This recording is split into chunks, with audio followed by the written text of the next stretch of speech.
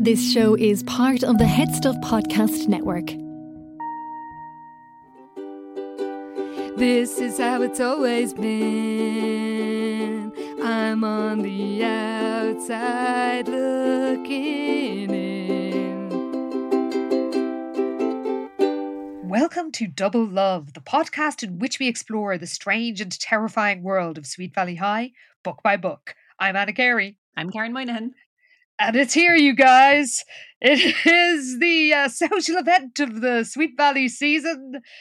It's been arranged on very short notice. It's the thing that happens like at the very end of the book again. So it's like so much other stuff happens other than this. But it's like, oh, this is the main event. And yeah, it's not really. It really isn't. But it is the wedding.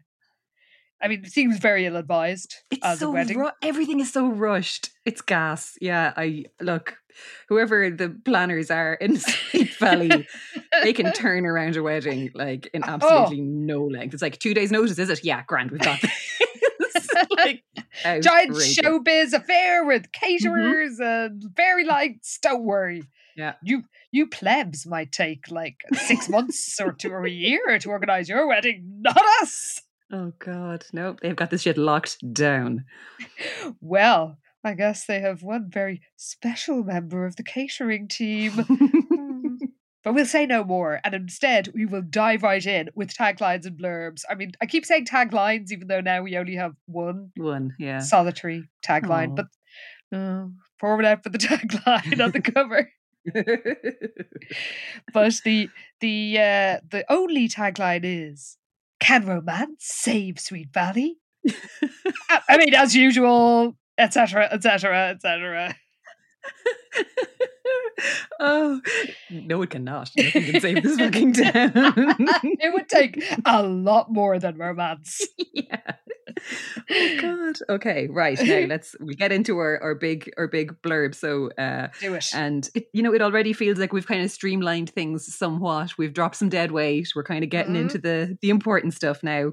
So we have kind of three major threads as far as this book is concerned on the back. I'm so relieved that Bruce and Pamela stuff has fucking hell. Thank you so much that we are done with that. Almost too abruptly. I guess they're like together now.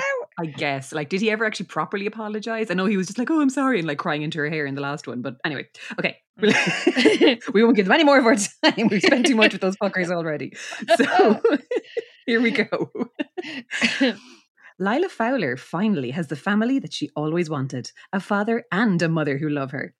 And she can tell that despite their years apart, her parents still love each other. I don't know why. Now all Lila wants is to get them back together. And what Lila wants, Lila gets. She sure does. I mean, good for you, Lila. I guess. Her methods are slightly questionable, but look. Also, I really think that this is a case where pre-marriage counselling would be a good idea, but I'm not in Sweet Valley where they do things very differently. Please continue. Todd Wilkins can't keep pretending he's interested in Jessica Wakefield. Holy mother of God. Especially when he's still in love with Elizabeth. But can Elizabeth ever forgive his betrayal? I mean, I know she will, but I hope she doesn't. She shouldn't, like. And Margot has seen the Wakefield twins and the new life that could be hers. The only thing standing between Margot and her dream is murder. Yes! Oh, Margot. She is on top form in this book. Holy shit, it's so good. Oh my God. She has no fucking chill in this one. Negative chill. She is holding on by a thread at all times, and it is sensational. Oh, also our kind of final little bit then, quite funnily. So it's like the fifth title in an explosive 7-part miniseries. Sweet Valley will never be the same. So it's like up until now it's been a 6-part miniseries, and it's like now they're like, shit lads, better make it 7-part. We have not wrapped this up yet properly. Oh my God, I didn't even notice that. Yeah, so the whole winging it vibe is really coming through here in the tagline, I must say. Well, now I feel like the last book was given out, I mean, there were so many inconsistencies which we discussed in the last episode, and I think that was just handed out to some rookie who was really not up to the job. And Francine was like, do you know what? It's going to take a whole other book to repair the damage you have done with your dropped threads and your Liz feeling guilty about Todd. Bollocks. Seriously. Yeah, or I think a listener did suggest that maybe they were like written at the same time. They were just like thrown an outline and kind of just had to get the books out. I don't know. Yeah. Something weird was afoot anyway, that much is for sure.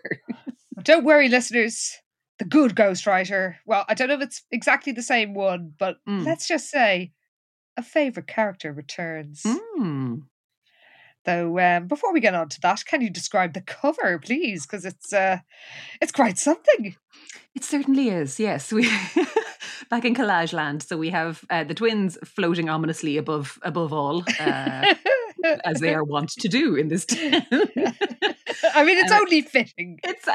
Where else were they going to be? So, yeah, the kind of at the forefront, I guess, of this cover, we have the wedding. So it's George and Grace standing, well, near a planter of some sort, but I guess there's an officiant or a priest somewhere out of shot. So George is wearing his tuxedo. There's like a white flower on his lapel. He looks, and I must credit Lost in History on Twitter for this, at Gotham Oracle, because this man is the absolute image of George Hamilton from Dynasty. It's shocking when you are told this, and then even just do a Google image search for George Hamilton and put them side by side. It's uncanny. Shocking. That is whose face that is, 100%. We can't see Grace's face at all because her back is to the viewer. So we can just see she's wearing a wedding dress. It's got kind of elbow length sleeves. She has a long veil. Her hair is quite blonde, although she's meant to be more like a light brown kind of. Yeah. It also feels odd that they missed the opportunity to show her, seeing as we are told repeatedly and ad nauseum in the book that she's like the most beautiful woman anyone's ever seen. Like anyone ever. And this is in Sweet Valley, a town renowned for its hot people. And yet Grace is apparently head and shoulders above all these other basic bitches. But yeah, no face for Grace in this one anyway. And then over to the side, as her bridesmaid, we have, I guess, Lila, even though this is not our Lila, because this is an entirely different person to who has previously been Lila on the book covers. It's true, and also her dress, the dress is very specifically described in the book, and this is not it. No, it is not. I mean, it is a 90s bridesmaid dress, you have to give it that. It's got the kind of slightly boxy shoulders, it's pink, it's kind of, is it like a wrap? Kind of dress? It looks like a wrap dress, yeah. It's got that kind of feel to the front of it anyway, yeah. She has a lovely long brown Lila hair, and this is a very good looking woman. She looks lovely. She looks very lovely, but she also does not look like she's a 16-year-old, and she does not look like Lila. Oh no, she looks at least 35. But they're not the only people on the cover, are they? Well, no. Thankfully, it just keeps giving. So we also have, and again, we love when this happens, when there's like a scene from the books that's directly on the cover. So this time we've got Jessica next to mystery guy. So they're at the dirt track, because we can see in the background there's like the racetrack and riders on their bikes speeding past on a corner. So Jess is in front of this holding a helmet, and it's yeah, she is. It is so early in the episode for that, Anna. I'm sorry. I'm giddy. We just can't wait to get to Margot's stuff, so we're just so she's standing next to a guy who we will learn more about. I don't know, random dude. He's wearing, I guess, a leather jacket, a white t-shirt, jeans. Oh, he is actually holding a trophy aloft. It is the guy we are assuming. We can't spoil his name because it's so funny when it's revealed. I think we should keep it. Yeah. So for now, he's mystery man holding a trophy. Jess is looking delighted with herself. Has that imperious chin tilted up, very smugly looking to camera. So she's back on form for this picture at least. Oh, she sure is. Jesus. Yeah. In her black mini skirt and some kind of a long sleeve top. She's it's kind of like a smaller picture now than the kind of main event on the book, so there's not as much detail going on with it. But she's looking pleased with herself. This guy looks delighted, and I cannot wait to get stuck into more details about this whole situation. Well, listeners, we will not keep you in suspense for a moment longer. We will dive right into the story. And we begin at Fowler Crest, where Lila's hosting a party for Grace. And all their friends are gushing about how great Lila looks and about how amazing Grace, allegedly, if you ask me, is. Lila feels like her old self. She's dressed now. We won't spoil it now, but let's just say she's wearing something that shows she is truly her old self. Oh, very much so. Yes, she is back to full capacity Fowler times. Yeah, no, this is a very classic Lila outfit, and I was delighted to see it. Well, everybody is banging on about Grace.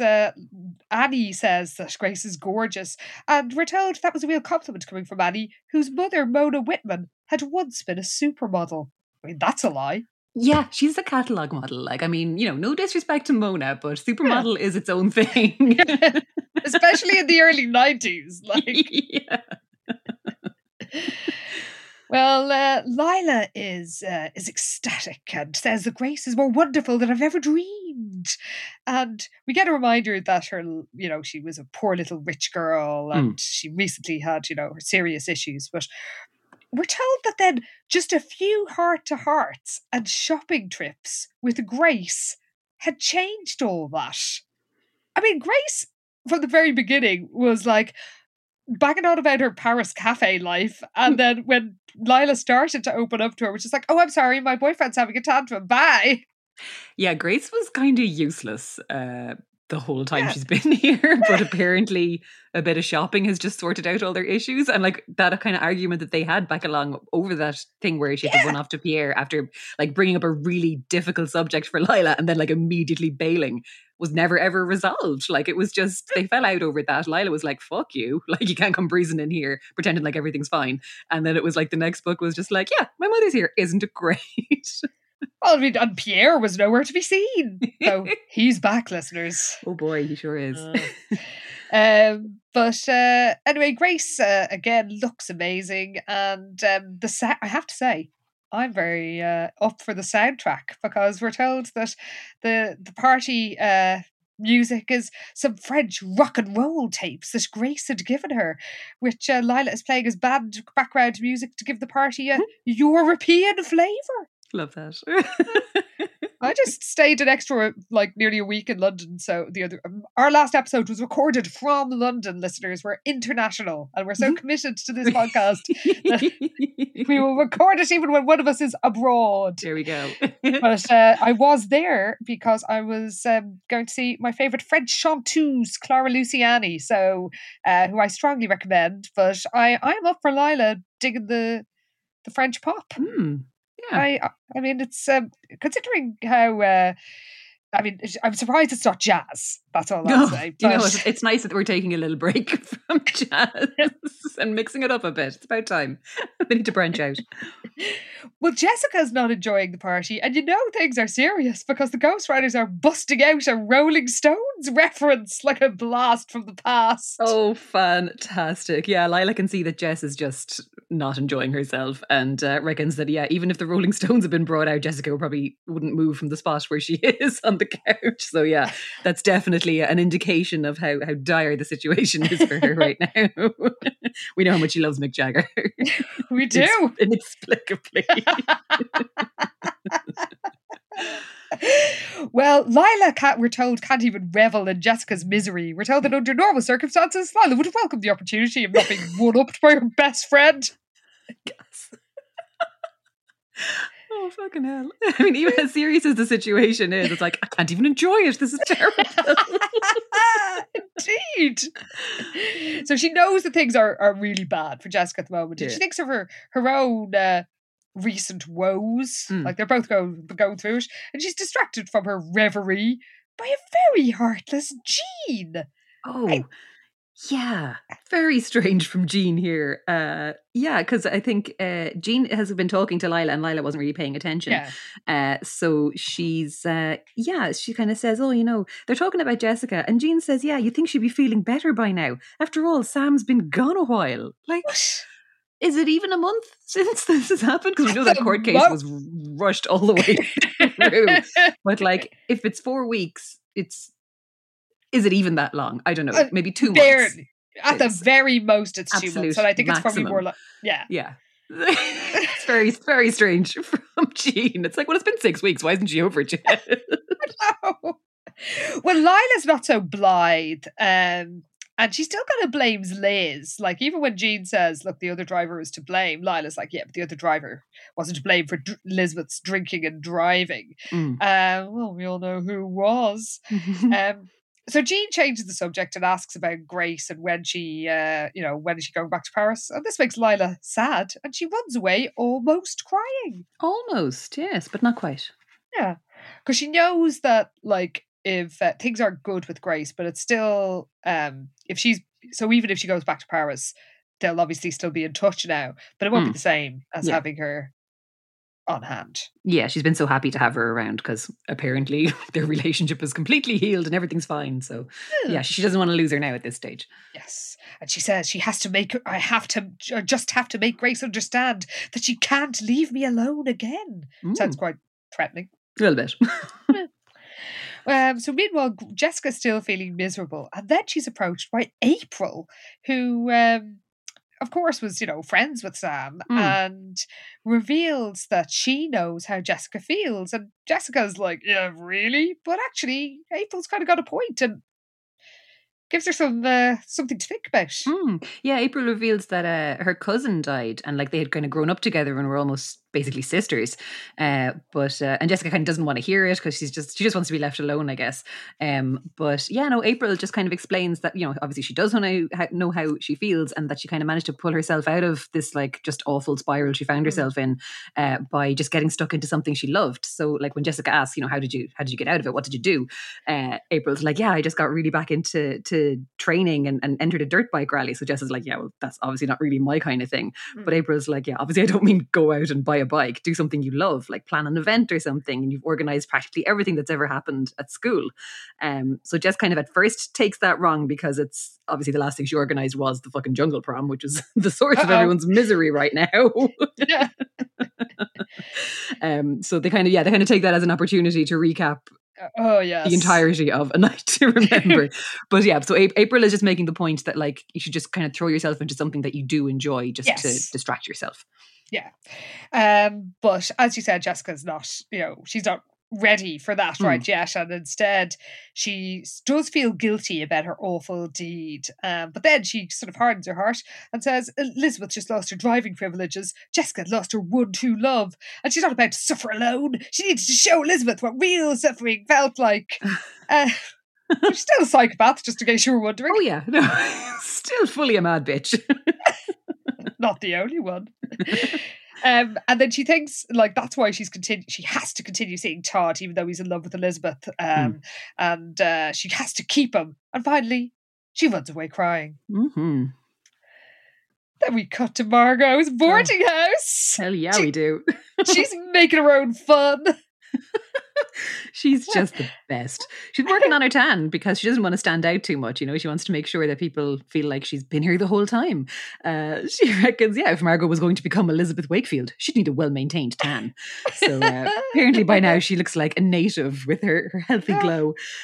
So she, at the minute, is flipping through the phone book looking for the Wakefield number. Because she needs their address obviously because we're back in that good old time where you could just find where everybody lives because of the phone book and their numbers, and she slams it down on the reception desk with a thud, and she enjoys seeing Mrs. Palmer, the guest house owner, convulse with surprise. We're told lately she'd had to depend on little pleasures like these to keep her happy. I love it. She's just like, who can I freak out even just mildly for a second? That'll do me. Well, she tells Mrs. Palmer she's looking up some local friend. And then this is another, and one of many examples of her having no chill and not actually being that good at doing a secret plan. Because when she finally finds the Wakefield's name, she actually whispers, Wakefield! In front of Mrs. Palmer! Oh, God. Come on, Margot, keep it together. Seriously. So she realizes that, this was a stupid thing to do. So Mrs. Palmer didn't hear her properly. So she's like, what did you say to her? So she's like, oh, I said Eureka. I found it. Because, come on now, Margot. Like, she knows herself she needs to keep the head down, but she just can't resist, like, a burst of maniacal laughter on a train or exclaiming Wakefield when she finds them in a phone book. She's just... we're rooting for her, but she's she's not making it easy. She isn't. She's her own worst enemy, that It's Margot. true. Well, she not only gets the Wakefield's address, she sees Ned and Alice's business listing, and she's like, oh, this is almost too perfect to be true. Oh, they must be so successful. And then she fantasizes in a frankly Freudian way about how hot Ned must be. But she's the perfect Wakefield. She'd fit right in. There was a lot of weird incest stuff in this book. It's never explicit, obviously, but it's like, it's kind of... Just enough to be a bit weird. Exactly. But Margot can't indulge in these unwholesome daydreams for too long. She decides she has to call the house. Yeah. She's so funny. Yeah, she comes up to a payphone that's on the landing or somewhere in the guest house. Rings the house, and then a girl's voice answers hello, and she's like, who is it? Is it Elizabeth or Jessica? And she's about to ask and caught herself. And I'm sure everybody will be delighted to know that this brings about the appearance of our old favourite, the voice in her head. Not yet.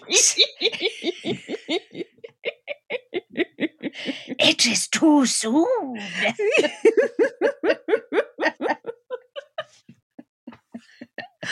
Oh, I was so happy the voice was back. Oh my God. Me too. We missed your voice. We did. There's not enough of the voice, but just knowing it's still there is enough. Still rattling around that mad brain of hers. So happy. So basically, as the voice is hissing not yet at her, she's obviously just saying nothing on the phone. So this voice on the other end is like, hello, who's there? And this gives Margot a thrill. She knew her sister would be excited to speak to her, but it was too soon. They'd both have to wait. So she just hangs up. So she basically just kind of prank calls the house and just hang up. Well, we cut to the Casa del Wakefield, where Liz, for it was she who answered, puts down the phone, and she's waiting for Enid to ring and arrange a meet-up. They're going to the library, and we're told that things are sort of getting back to normal. And I'm pleased to say that Liz has got her backbone again retaught. Yeah. Oh, thank God for that. Yeah. Like she's kind of happy to just be doing some normal things like going to the library and all that type of stuff. But and she kind of feels like obviously things are still strange between her and Jess, especially with Jessica going out with Todd. And Jess is kind of like, she knows that she made Jessica angry. She's like, but why was Todd betraying her this way? Yes. Because from Elizabeth's point of view, he basically just stopped talking to her ever since the accident, and then just started going out with Jessica with not a word to Elizabeth. So she's just like, okay, what the fuck was that? So so she does think to herself, just when she needed him most, he practically ended their relationship. So she's pretty much had it with this fucking guy. Yeah, and I'm glad, because the last book, it was so frustrating, where she was like, oh, Todd, why did I dance with Sam at the Jungle Prom? I was like, stop it, Elizabeth, really. No reason to feel guilty. So Enid and Liz study at the library and then head to the Dairy Burger. And Liz thinks it's safe to go there because she knows Jessica will be at Lila's party. And she's in a really great mood. They arrive and they see Bruce and Roger with Scott Trust, who seems to be popping up everywhere these days. Yeah, he's really become just sort of like a random, guy that's in the gang. Whereas Scott Trust is a dickhead. We don't like that guy. Where is Ken? It's exactly the kind of role that Ken would usually just be also there in the gang, kind of throwing in a line here and there. But instead we're getting fucking Scott Trust for some reason. So boo. Boo to that. Indeed. But luckily Winston is there too, and he's delighted to see them, and he leaves the lads and joins them at their booth. And it turns out Liz asks after Maria, and it turns out she's at Lila's party. So Liz is relieved because she knows that, like, that's proof that, you know, when Maria turns up to meet Winston, she knows that Jessica might arrive. But yeah. But until then, she's safe, basically. Mhm. And it's really nice. I can't believe I felt genuinely quite touched. But she's hanging out with Enid and Winston, and they're having proper fun. Like, she can't remember the last time she laughed like this. And it's actually very charming to see her kind of having a normal afternoon again. It's really nice. And I suppose, yeah, because the last time she was in the Dairy Burger, she had to like force herself to walk in because she didn't want to have to face everybody, but she had to get it over with. And it was a whole ordeal for her. And she literally like went in, grabbed her bag of takeaway and bolted out the door again. That was when Stephen met her, I think. And it just seemed really horrible. So it is really nice that she's just there kind of getting to chat with her friends and not feeling like she's having to hide or anything. So yeah, I was really happy for her too. I can't believe this. No, I was like, good for you, Liz. Have a burger. Get a milkshake. Great. So she decides that, you know, they're all joking around, and she decides she's going to get a milkshake, even though, you know, she's already had a full feast. But when she's at the counter, she sees someone come in who changes her cheery mood. Yeah, so she kind of recognizes this guy but can't really place him, and then realizes it's someone called Ted Carpenter, who apparently was Sam's best friend. So she would have seen him with Jessica and Sam a couple of times. Yeah, so like this guy comes up to her and he can see, I suppose, that she's enjoying herself and, you know, how dare she? So yeah, this guy is just, he's kind of got clenched fists and he's really tense and angry and just kind of says, you know, you're having an awfully good time. So Liz's good mood obviously just evaporates here. So he just kind of berates her and he's like, look, just because they let you off the hook at your trial doesn't change anything. You were still driving drunk and Sam's still dead. And then he just turns and storms out. So like, yeah, it's pretty horrible, but you can also understand, like, because like Sam's parents, we have not seen hide nor hair of in the last like 3 books. But yeah, I don't know. It's a weird one. It is, and Liz is just standing there. Enid and Winston are stunned, and Liz runs away crying. And in fairness, who can blame her? There's a lot of running away crying in this book. There is a good bit of it, yeah. It feels like there's more than usual. There is a good bit of it. So Enid follows her out and tries to reassure her and just says, look, he's wrong. It's not your fault. The witness said so. The judge made her decision. So, you know, it doesn't really help because Liz is like, look, I was convicted for drunk driving. But Enid is like, yeah, but not manslaughter. You didn't cause the accident. But Liz is just like, she's just not hearing it. She's like, look, I was driving. If I hadn't been drunk, maybe I could have avoided the other car. This is still all my fault. And I'm going to have to live with it for the rest of my life. So it's really finished up whatever bit of a good time she was having, unfortunately. Poor Liz. Well, we cut back to Fowler Crest, where Grace tells Lila that she doesn't want to go back to Paris, but she can't leave her business in other people's hands. And they've remembered another reason that she's got a connection to gay Paris. Indeed, yeah. Grace continues and says, you know, besides, I told Pierre it would just be a couple of weeks. He has his work to get back to too. And we're told Lila had hoped she could make it through the party without having to think about him. I mean, I guess the ghostwriter thought that about the last book. Very true. He was such an obvious obstacle, and just for him not to have come up once in the last book was crazy. Like, and then he appears being a giant freak. Oh my God, he just continues to be the worst, but also hilarious. I do not know what stereotype he is meant to be. They're just throwing so much random shit at the wall here. It's just he's impossible to pin down, this man. Because apparently Lila cringes at the mention of him, but then thinks that the thought of him was nothing compared to the actual sight of him, because here he is coming towards them because he is actually at this party and has deigned to come to Sweet Valley. But he's described in his entrance as walking with an affected bounce in his step and swinging his arms wildly. Lila suspected it had taken him years to perfect this particular affectation, his way of ensuring he was the focus of attention. Like, yeah, I've no doubt if he's like coming in, like jumpy, bouncy walk and flinging his arms around. Like, who is this madman? What is happening? And We're told he raised a lit cigarette to his lips, barely bothering to inhale. And Lila thinks, oh, show no substance, which implies that if he'd like taken a giant drag off and blown the smoke in someone's face, she'd have been like, I respect you, Pierre, and your commitment to smoking. A grudging respect for his dedication to nicotine hits, but like, yeah, very strange from Pierre, all of it.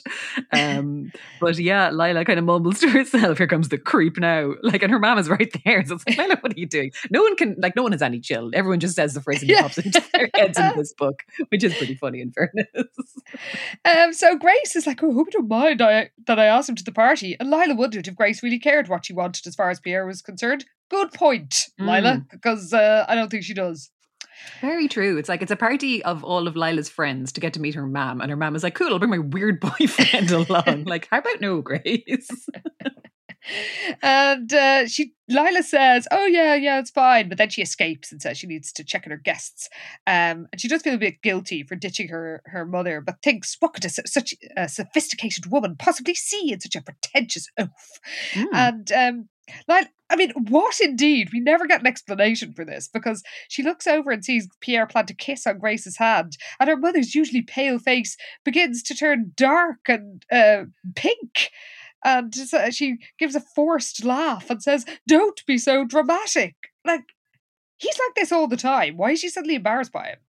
Yeah, I mean, she's just constantly embarrassed by him. Like, them being together genuinely does not make any sense.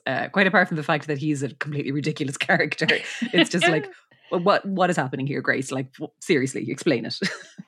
Like, it would make more sense if he was like a super, super French, like French philosopher type, like the sort who wears like specially cut, low cut shirts and has a flowing mane. Was it Bernard Henry Levy used to get his shirts tailored to show his manly chest. Like, that would be, some sort of French intellectual. That would be a stereotype that actually exists. And also, you could see why Grace might go out with this person in France and then be kind of embarrassed by their, French stereotype ways when she's in America. But like this Miami Vice drug dealer and his weird walk, swinging his arms around the gaff, like barely smoking cigarettes. It's like, yeah, this isn't anything. I don't get it either.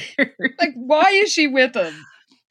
But anyway, Lila is joined by Pamela and says, who's the guy? He looks like he could use a good hairstylist. And Lila's finds this remark so hilarious, she practically spits seltzer across the room. It's very unlike Lila. So she was obviously just dying to bitch about Pierre with somebody, that she's that delighted and relieved by this remark, I guess.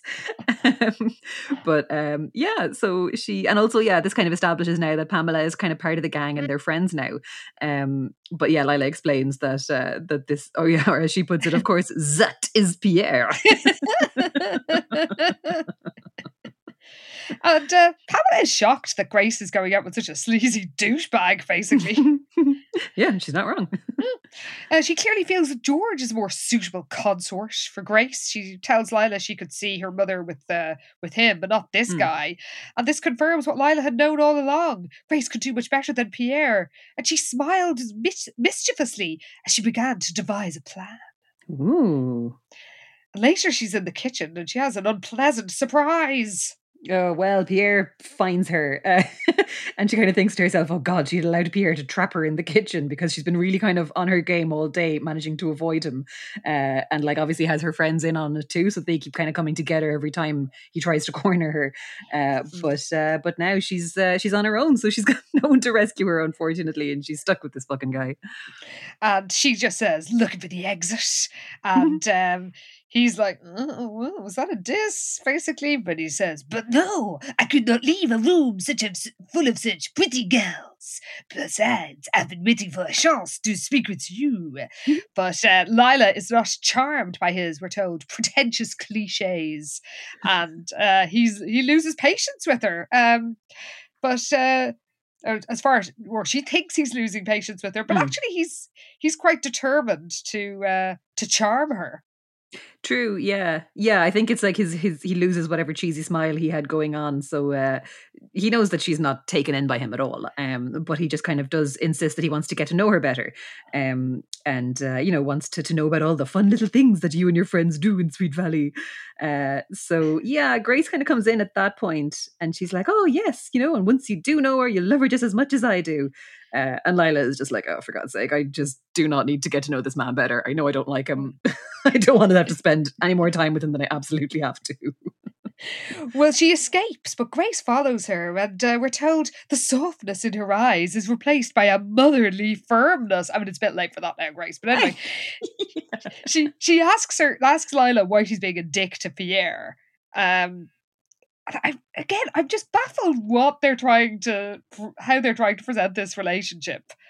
Because she says he's not as bad as you obviously think. Once you make an effort to get to know him better, you realise that.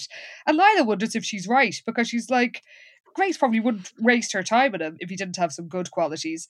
But it turns out that isn't true. Spoiler alert. Like, he doesn't have good qualities. No, there are no layers to this man. What you see is exactly what you get. And it's like, it makes even less sense as the book goes on, because there's nothing else to this guy. He is just as annoying and terrible as he seems. Indeed. But anyway, Lila apologises to Grace, and Grace thanks her, and poor Lila, she's so easily pleased, because we're told she breathed a sigh of relief and a warm feeling enveloped her.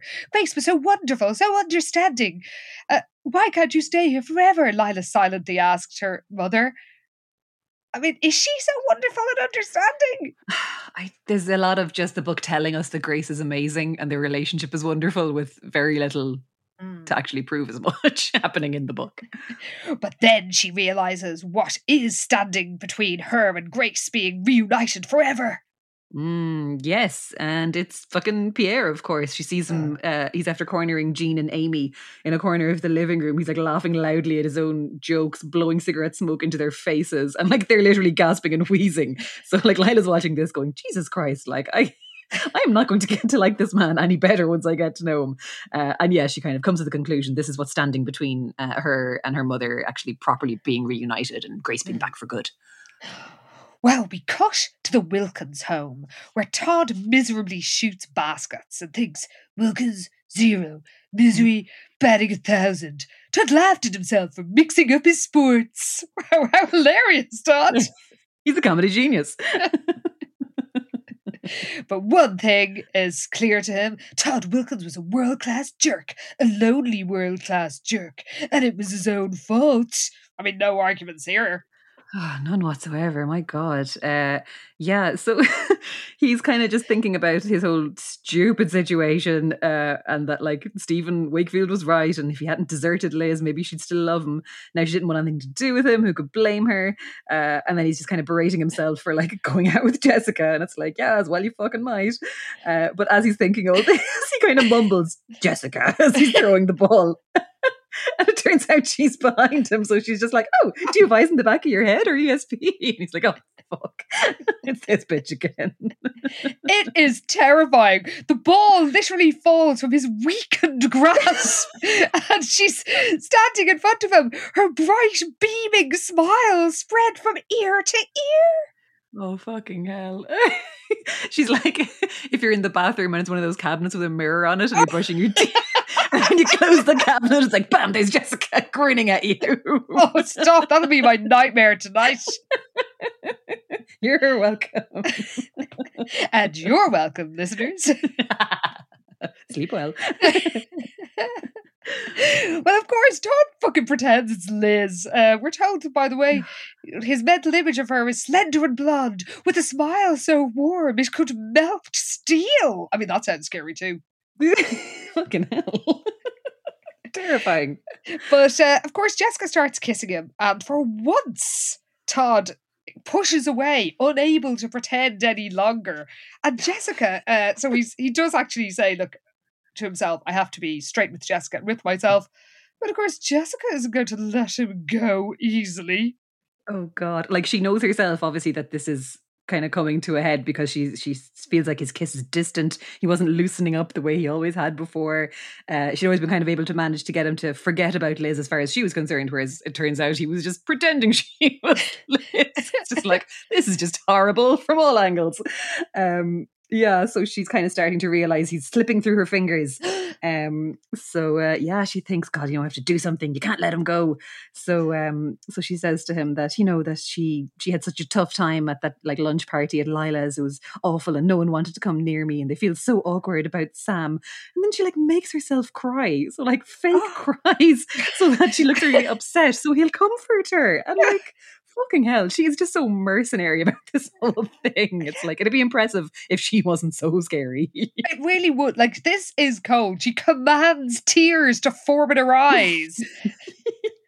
And also, how does Todd buy this shit? Because he's in school with Jessica and sees her friends all being very solicitous / normal with her. Yeah. So how they're all suddenly too awkward to talk to her is ridiculous. But anyway, we cut back to the party where everyone's talking about Jessica's sudden departure and how, she's still not in a great place. But Caroline wants to discourse a foreign hunk.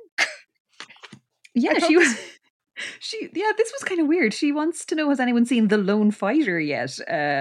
And I think Suzanne is like, oh, it's not meant to be very good. But then Jean is like, oh, are you kidding? Anything with Jean-Paul Bertrand is great. Apparently he's Hollywood's latest foreign heartthrob. And Lila kind of is just like, oh God, she's just so fucking sick of French men at the moment. That she's just like, oh, I'll probably just catch it on video or whatever. But yeah, even the girls there now start thinking, God, it's a pity Grace is dating Pierre instead of Jean-Paul. And Susanna's like, why is a beautiful, sophisticated woman like your mother, like, what is she doing with him? I guess we'll never know. I guess not. There is simply no answer to that question. Well, Lila says he must have good qualities and Grace likes him, and they all praise Grace again. But then they see Amy, and something is not right. Yeah, so Amy was down along the lawn somewhere, and she's really kind of quickly walking back to them, staggering a little bit, it sounds like, and she's breathing heavily. So the girls kind of meet her, and she's really pale when they get up to her. So they're asking her if she's okay. And she's like, yeah, I'm fine. But it's all very unconvincing. So she kind of just says to Lila, look, I have to go. I have a really bad headache. And Lila kind of tries to get her to stay, to have a lie down upstairs or something. But she's just like, nope, gotta go. And she's out of there. Like, she's not hanging around. So something weird has happened. And they do all think, well, that was very strange. Yeah. And Lila kind of thinks, right, something has happened now that Amy isn't telling us. Yeah. We cut to the Wave Cafe? The fucking what now? Well, it's got a local band playing there that night. That afternoon, I guess. The Sensations. Fucking hell, I guess. Like, all the rules are out the fucking window at this stage, lads. We're just throwing in random cafes and bands. Like, if they're on the Droids' turf, I would watch their backs if I was them, because Dana Larson will cut a bitch. And rightly so. Well, Jessica is there with Todd, but it's not going well because he is barely saying a word, and Jessica keeps sort of chattering on, trying to pretend everything's all right. But even she can't ignore the truth, which is that clearly he is not up for being with her. So she thinks, no problem. I'll just have to make sure he knows how much fun he'll be missing out on if he gives up on me. Oh God! And I swear to God, the desperation of this crazy bitch is painful to read about. It's grim. Like, in like some good timing from the band, they're starting up, so she's just like, okay, perfect. This is my chance now, because her way to show what he'll be missing out on is to do her famous dance moves, I guess. Literally that. Yep. And she drags him onto the dance floor before he can refuse, and he just sort of shuffles around. But it sounds so awkward. Like, she's trying to show him a new dance that she learned from, we're told, what felt like the hundreds of hours of TV she watched immediately after Sam's death, and she's like pointing out other dancers. We're told she was tempted to make faces at him, but drew the line at humiliating herself. I mean, that ship's sailed, love. Yes, that horse has well bolted, I'm afraid, Jessica, because this just sounds incredibly awkward and unpleasant for everybody. And then there's a slow set And Jessica's like, okay, well, here's my chance. But Todd did little more, we're told, than spin her around in a hypnotic circle. Fucking hell. I just, like, my God.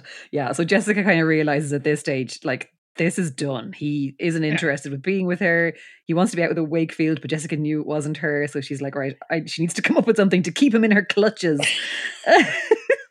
Because she's just like, no, I can't be alone. I just can't let that happen. So she suggests that they go for a walk on the beach. Yes, and Todd says, I promised I'd help my mom clean out the garage today. But Jessica drapes her arms around his neck and says, just tell her I held you hostage. I mean, no word of a lie there. No, very true. Like, that is chillingly accurate, Jessica. So Todd gives in. Oh, the sap he is. But when she sort of drapes herself around him on the beach, he undrapes her. And he suggests they sit down in the way that somebody might do. They're like, look, we need to talk. But we're told, luckily, where Jessica was concerned, silence was golden. And she starts, making a move and says, no man could ignore a kiss from Jessica Wakefield. And then, about fucking time. Oh God, it took him long enough, but finally, yeah, he kind of moves away from her, jumps to his feet and says, this isn't right. And it is pretty funny because when he does that, Jessica collapses in the sand because she was leaning on him, which does sound quite funny. And he doesn't notice this at all. But Jessica kind of knows, look, this is done. He doesn't love her and he never will. And she'd only been, he knows that he had only been using her because she reminded him of her twin. And Jessica knows this, but, she can't even be mad at him because she's obviously using him too. So yeah, finally, Todd spins around and says, I'm sorry, Jess, but it's over. Hooray! Thank fucking God for that. Oh my God. But Jess is just like, well, I'll never be happy again. This is terrible. So he offers to bring her home, but she's just like, no, she doesn't want him to play the good guy. So she says she's going to walk home. So Todd is like, okay. And he's just like, right, I'm out of here, and heads off in his shiny BMW. After confusion and pain mingle in his mocha eyes. They call his eyes mocha like 4 times or something. Well, I'm sure you've counted them all exactly, of course, but it was very noticeable. It was. And Jessica realizes her worst fear was now a reality. Jessica Wakefield was all alone. And then we cut to Kelly's. Holy shit, lads. Everything is happening all at once and it's wonderful. We're in Kelly's. God. There's a neon green sign outside, which is a new detail that I absolutely love. And we've got Margot walking in that door. And channeling Betty Davis, she says, what a dump. And it's inside. It's a total kip. It's described in great detail, in way more detail than it was in the Rick Andover visits. But she joins a couple of barflies at the bar, and when the barman asks for ID, Margot is full of panic. Again, she panics so fucking easily. Like, how has she not thought this was a possibility? Yeah, because she's kind of panicking. She's stalling for time, so she opens her bag and kind of rummages around it, pretending that she's looking for it, and thinking she should just pretend that she's forgotten it or left it at home. But then all the barflies and the bartender all start laughing, and you do not laugh at Margot. So she's just like, "What's so funny?" And one of the guys at the bar just says, oh, he plays that trick on every pretty young thing that comes in here. He doesn't care how old you are. He just wants to know your name. So, that's gross, but also Margot's relieved because she doesn't actually have to produce any ID. Indeed. And the barman introduces himself as Jay, and Margot says she's Mandy. So she chats with all these losers for a while, but then she's like, look, a place like this isn't going to get me anywhere. So she's about to leave. And then a newcomer arrives, and he's one of the most gorgeous guys Margot has ever seen. You can tell she's new to Sweet Valley because every guy in Sweet Valley is the most gorgeous guy anybody has ever seen on any given day. So this guy appears in the doorway. The barman shouts over. He's like, James, come on in. I want you to meet my new girlfriend. Gross. And this guy kind of walks in, takes a seat next to Margot and is kind of ignoring her. So she's just like, oh, it's nice to meet you. And he's like, yeah, same. He's tough, Margot remarked to herself. I like that. I'll definitely be able to use him. Oh, she thinks he's an Adonis in a tank top. Fantastic. So, this guy's name is James, and his bike is busted again. He pouts in a way that Margot found very appealing. Do any heterosexual women, I mean, or any women who fancy men, like I'm including myself in this, fancy men who pout over their bike being broken? Like, that is not sexy. My bike is broken. Yeah, it doesn't sound very sexy, but it's doing it for Margot anyway. Mysteriously, yes. Yeah. So yeah, he can't afford to get it fixed, and he is it turns out he is a dirt bike racer, and Margot uses her growing expertise at manipulating people to draw out the quiet biker, and she thinks that he might prove the perfect bait for Jessica or Elizabeth. Fantastic. She's just, all business all the time. It's great. We were reminded of her recent romantic failures and all the gorgeous guys she's met since leaving New York. None of them had amounted to much. The biggest disappointment, though, had been Josh Smith, the teenage brother of the boy she'd killed in Ohio. Not only had he not taken any interest in her, he had even chased her across the country to Los Angeles, trying to turn her into the authorities. I mean, I hate it when that happens. Oh, it's the worst. You're there minding your business and some guy is like, oh, you killed my brother, I'm turning you into the authorities. Like, fuck off. So disappointing. Right? Well, but Margot has consolation. The consolation of knowing that when she becomes Elizabeth Wakefield, she'll have her pick of the Sweet Valley guys that treat her like a princess. Yes. She decides Elizabeth certainly deserved better than James or Josh. And now we'll get a little heads up here, listeners. There's going to be a description of a sexual assault coming up now involving some very unpleasant groping. So, if you don't want to listen to that, maybe skim the next few minutes or just be prepared. Because we cut to the Sutton household, and poor Amy is in bits after having a horrible sleepless night. Yeah, it sounds really awful. She was just crying all night and then just kind of just watching the clock tick down the minutes and just couldn't sleep at all. Got up to even take a shower in the middle of the night to just try and wash away this horrible feeling. But realizes she must have fallen asleep at some point in the morning because she has kind of woken up from some kind of horrible nightmare, I think, at this stage. So her mom comes in and is like, oh my God, what's wrong? You look really upset. So we hear that Amy wants to tell her mother the truth, but isn't quite ready to share it with anyone. So she just kind of says, no, I just had trouble sleeping last night. And Mrs. Sutton is kind of heading out. It's a Sunday at this stage, but sure, she works for the TV station, so she has to head out to work. Of course. And Amy's dad is gone for a photo shoot. So neither of her parents are actually around or going to be around for the day. So she's kind of left on her own then, because she tells her mom that she's fine and she's just going to get up now anyway and it's all grand. But she's not fine. She's not. She's really miserable. She's pacing around, trying to keep her mind off the horrible incident. She wishes she told her mother what had happened and kind of feels like maybe some of this anger and hurt would have escaped. And of course, it's all kind of stuff that...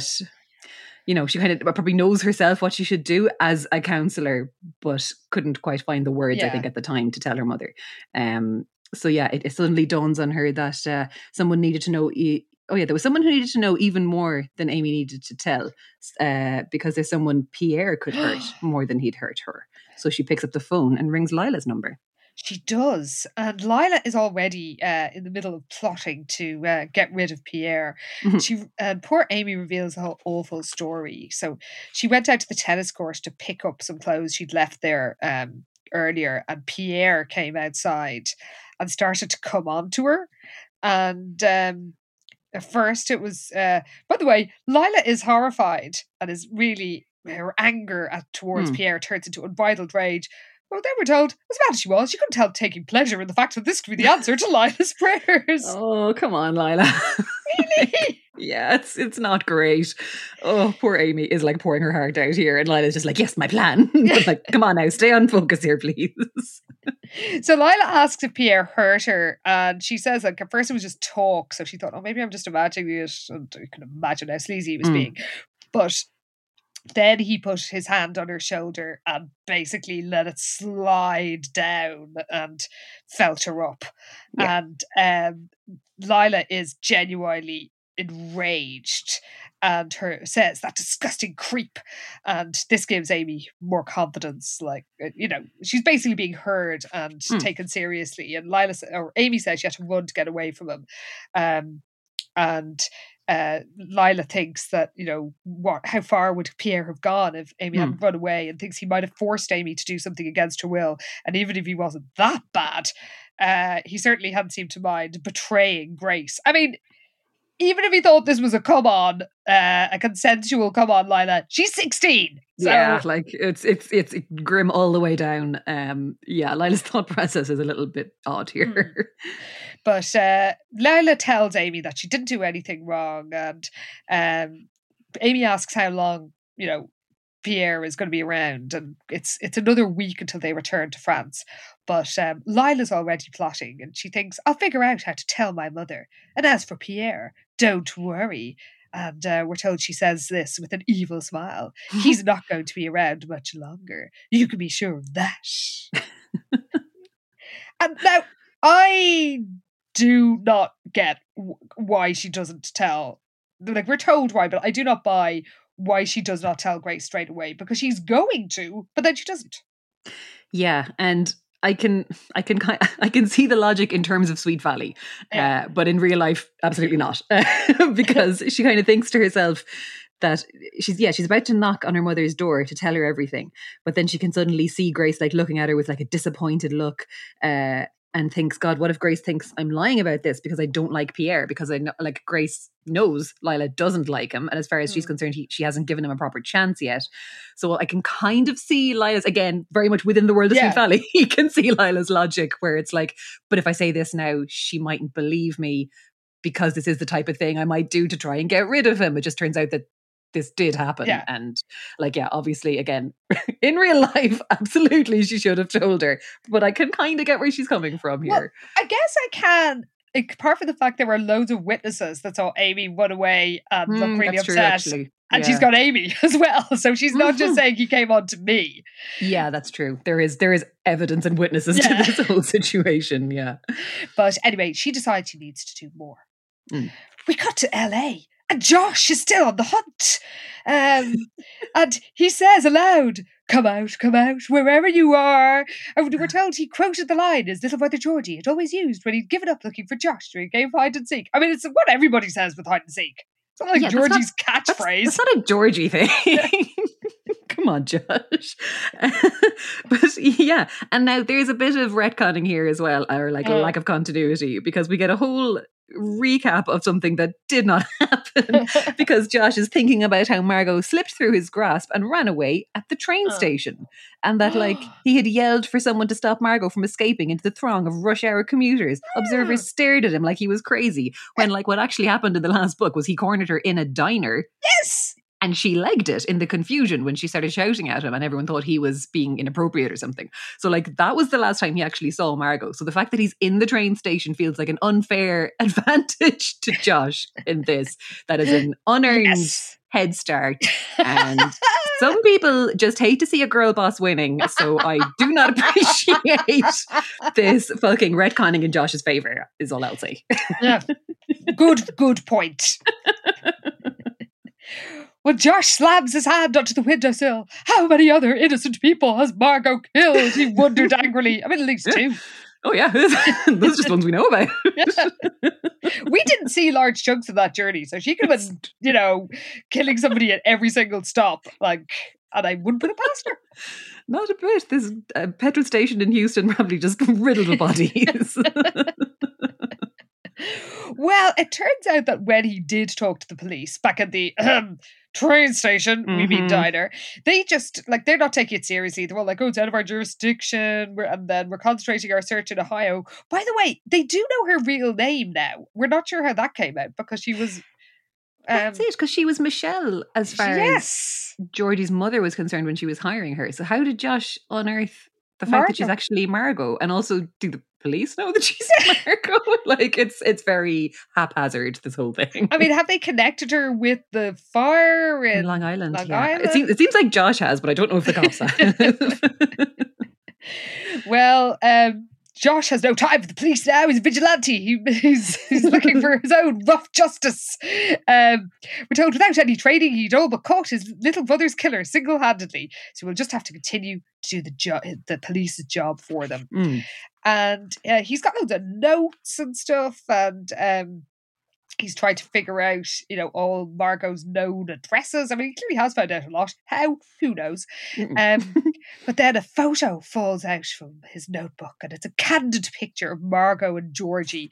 Apparently his mother, she only allowed his mother to take one photo, and or at least she never allowed her to take another photo. So I'd say even that snapshot was, did you say a candid picture? Yeah, so she didn't know she was being photographed. Yeah. And now Josh knows why. But then the phone rings and Mrs. Smith is on the line and she's not in a good way. No, poor old Sheila Smith, as it turns out her full name is. She's in a very bad way. Apparently she started drowning her sorrows the moment she got word from the police about Georgie. So she's just crying down the phone saying she's so lonely without him and without Georgie, and is just asking him to come home, basically. Because I suppose, as far as she's concerned, she's lost one son and now the other one has just fucking disappeared cross country. She's blaming herself for Georgie's death because, of course, she had hired Margot without checking references or even verifying Margot's assumed name, Michelle. But how do they know her real name? They must have linked her to Long Island. This is so strange, yeah. But anyway, Josh, he obviously feels guilty and feels terrible for his mother, but he's like, no, he can't give up now. He has to find Margot. So he's a man on a mission, and he reckons even if it's to talk to every single train conductor living in LA, Margot would pay for what she'd done. So he grabs his jacket and races out of the room because he's just got to find some kind of a lead on this whole situation. Indeed.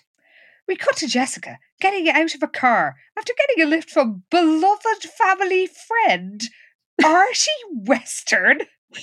Yeah, I think, no, he was Stephen's friend now at some point. Well, he was mentioned in one of these recent books as being Stephen's friend, but when did we have the whole, my best friend's boyfriend? No, it wasn't my best friend's boyfriend. The girl they both loved. Oh, yeah, Artie was one of the guys in that, wasn't he? It was him and Michael Harris in April, and there were no references to him being Stephen's best friend then. I don't know. It's... he's Stephen's best friend, all of a shot. So there we go. Apparently has a cheerful, round face. And lately the stocky senior's presence only reminded Jessica of her despair because he reminds her of the track.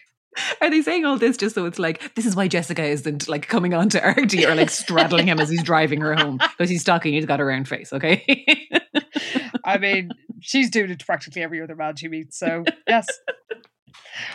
But then we discover that he hasn't given her a lift to Calico Drive. He's given her a lift to the cemetery. Yeah, and he does ask her, are you sure this is where you want to go? And she's like, yes, and refuses to open up anymore and says, I'll see you later. So he pulls off anyway, pulls away, and Jessica begins, her ascent up to the spot where Sam is buried. So she imagines herself visiting Sam's grave in the distant future, i.e. 15 years from now. She literally says 15 years, when she will be the ripe old age of 31. And we're told in her vision, the pain replaced her blonde hair with a brittle grey mass and her sparkling blue eyes with the grey ones. Her beautiful complexion had dried and wrinkled horribly. Does the ghostwriter think your eyes change colour with age? When you turn 30, your eyes change colour. It's very shocking. But also, in fairness, the fact that she's that she could potentially have dried and wrinkled skin at 31 would kind of make sense, considering she actually cooks herself in that California sunshine with baby oil on the reg. So that much, I'm yeah, fine. But we can probably cool it with the fucking grey hair and eye change colour. Come on now. But yes, she will look like a leather handbag in a certain amount of years. God, well, 25 she'll be. Like an old boot. Well, she basically flings herself on Sam's grave and rolls around for a while dramatically, literally, and says, it should have been me who died that night. I mean, I won't argue with that. And she hugs the grave, and finally she sort of comes to her senses, and she wonders how long she's been there. Was it 15 minutes? Was it an hour? I bet it was just 5 minutes. I bet that's as long as she can spend on any human emotion. Yeah, true. She's got it all used up now for the rest of the day or year. But then she examines her filthy skin and clothing, so she really has been rolling around. Mm-hmm. I mean, if this was a real person, it would be really, really sad, but because it's Jessica, it is hilarious. I'm sorry. It is funny, yeah. But then she thinks, with or without Sam Woodruff, she's still Jessica Wakefield. How'd she allow herself to get this way? And then she has a revelation. Yeah, she kind of realizes suddenly that April was right, that she needs to do something life-affirming, something that would make her happy and pay tribute to Sam. Because it's kind of like one of these obvious things, but obviously it takes a bit of time to hit you probably, where she's like, Sam had died, but she hadn't. She was still alive. And she realizes she'd been acting for the last few weeks like she'd been killed in the car crash too. So she's like, right, I need a plan. I'm going to do something. So she tries to think what she could do. And she's like, a dance? No, she was through planning dances for a while, and yeah, probably wise. Beach party apparently seems too trivial. And then it finally comes to her. And again, it's like, it's so obvious. She wondered why it had taken her so long. So she's going to organize a dirt bike rally. So it'll be a memorial for Sam, and it'll be something that he would have enjoyed, and it will honor him properly. Oh, and it might just be the prescription to bring back the old Jessica Wakefield. I mean, do we have to? I know, must we? Well, we cut to Calico Drive, and Margot's hiding in a bush. Oh, you love to see it. She is across from the Castle Wakefield, hiding in a bush, getting stabbed by some roses, but she's that dedicated. She doesn't even notice she's bleeding because she's so busy peering through the windows from across the road. Yes, and she wants to run across and ring the doorbell and say, "I'm home, Mother." But luckily, not yet, whispers the voice. Oh, it hisses. Sorry. Yes. I think I was going to Mariah Carey there with her.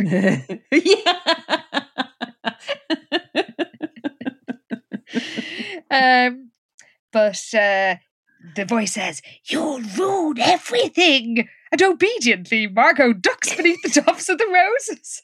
Fantastic. And then, who should leave the house but Ned?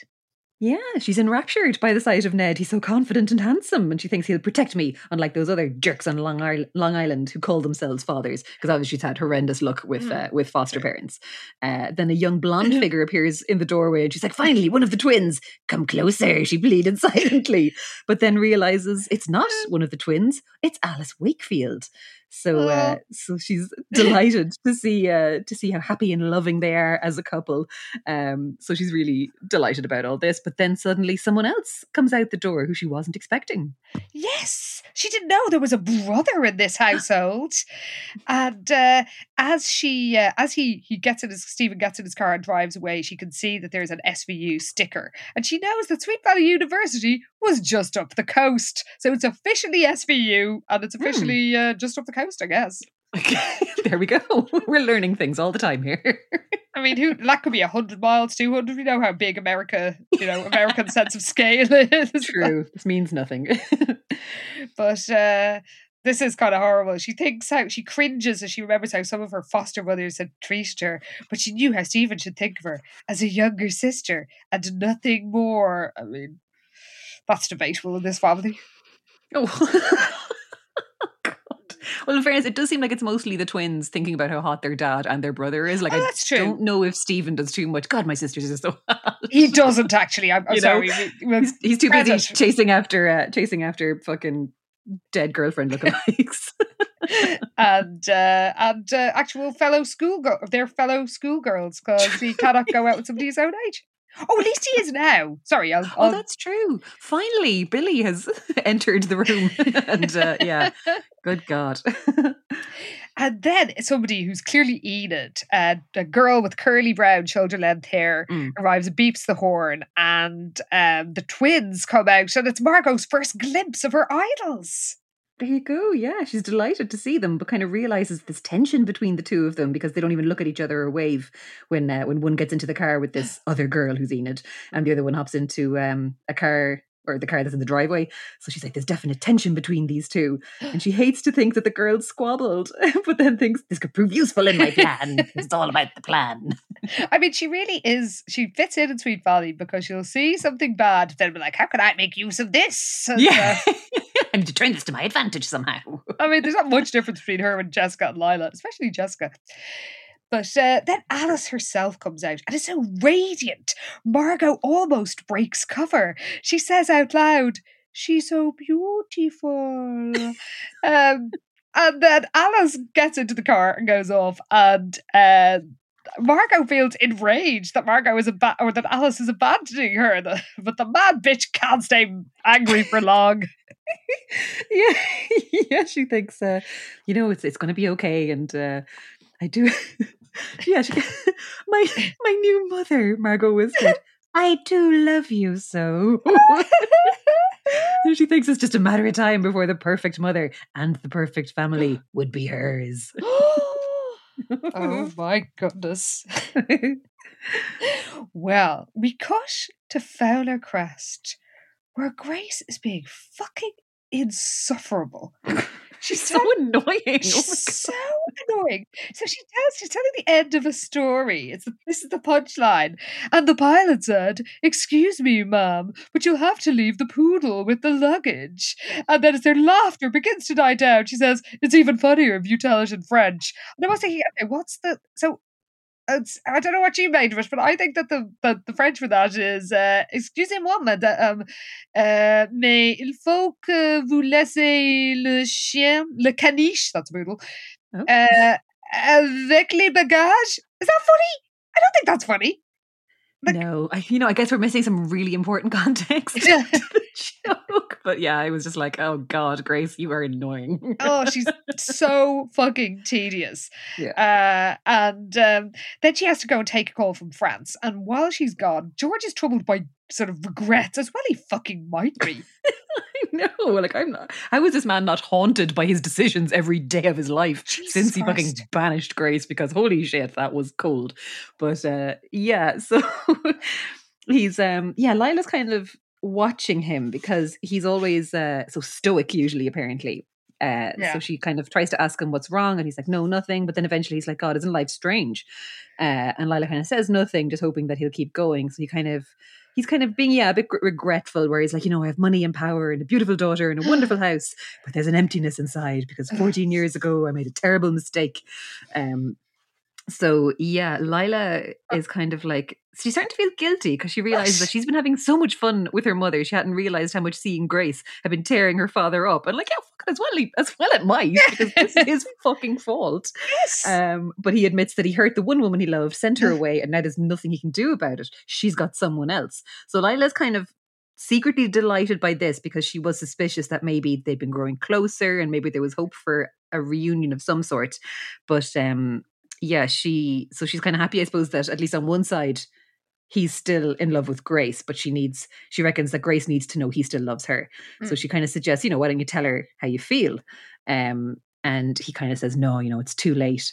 But Lila's kind of insistent, and she's like, look, why make another mistake letting her go? It's never too late. Yeah. So he kind of falls into silence again, and Lila knows that this conversation is done.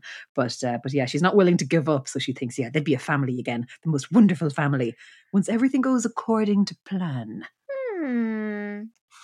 So Grace returns, and Lila is worried that she's been, some emergency has got to summon her back to France. But she says it's some issue with it's just a client issue, and the usual office troubles, she says.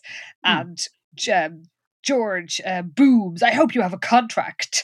And Grace says, "Well, of course we do, but there's no reason we shouldn't be able to give them what they want." She turns to Lila and winks and says, "After all, they keep me in my designer suits." And Lila somehow smiles at this smug, I don't even know how to describe it. Like, Grace is really grating and annoying. She's dose, she tells stupid jokes, and then it's like, oh, it's funnier in French, and it's like, fuck off, Grace. And then she's just kind of like bragging about her suits. Apparently she's the president of a multi-million-dollar stationery company. Okay, I don't know, but she's very annoying. And they're what is it? She kind of talks about the time difference or something, or Lila kind of wonders what the time difference is. Yeah. But Lila also realizes that apparently it's time that she was gone to fucking school, so so she has to get out the gap. Well, Grace walks her out and says, "I just want you to know how much I appreciate you inviting Pierre to come along to dinner with us tomorrow night."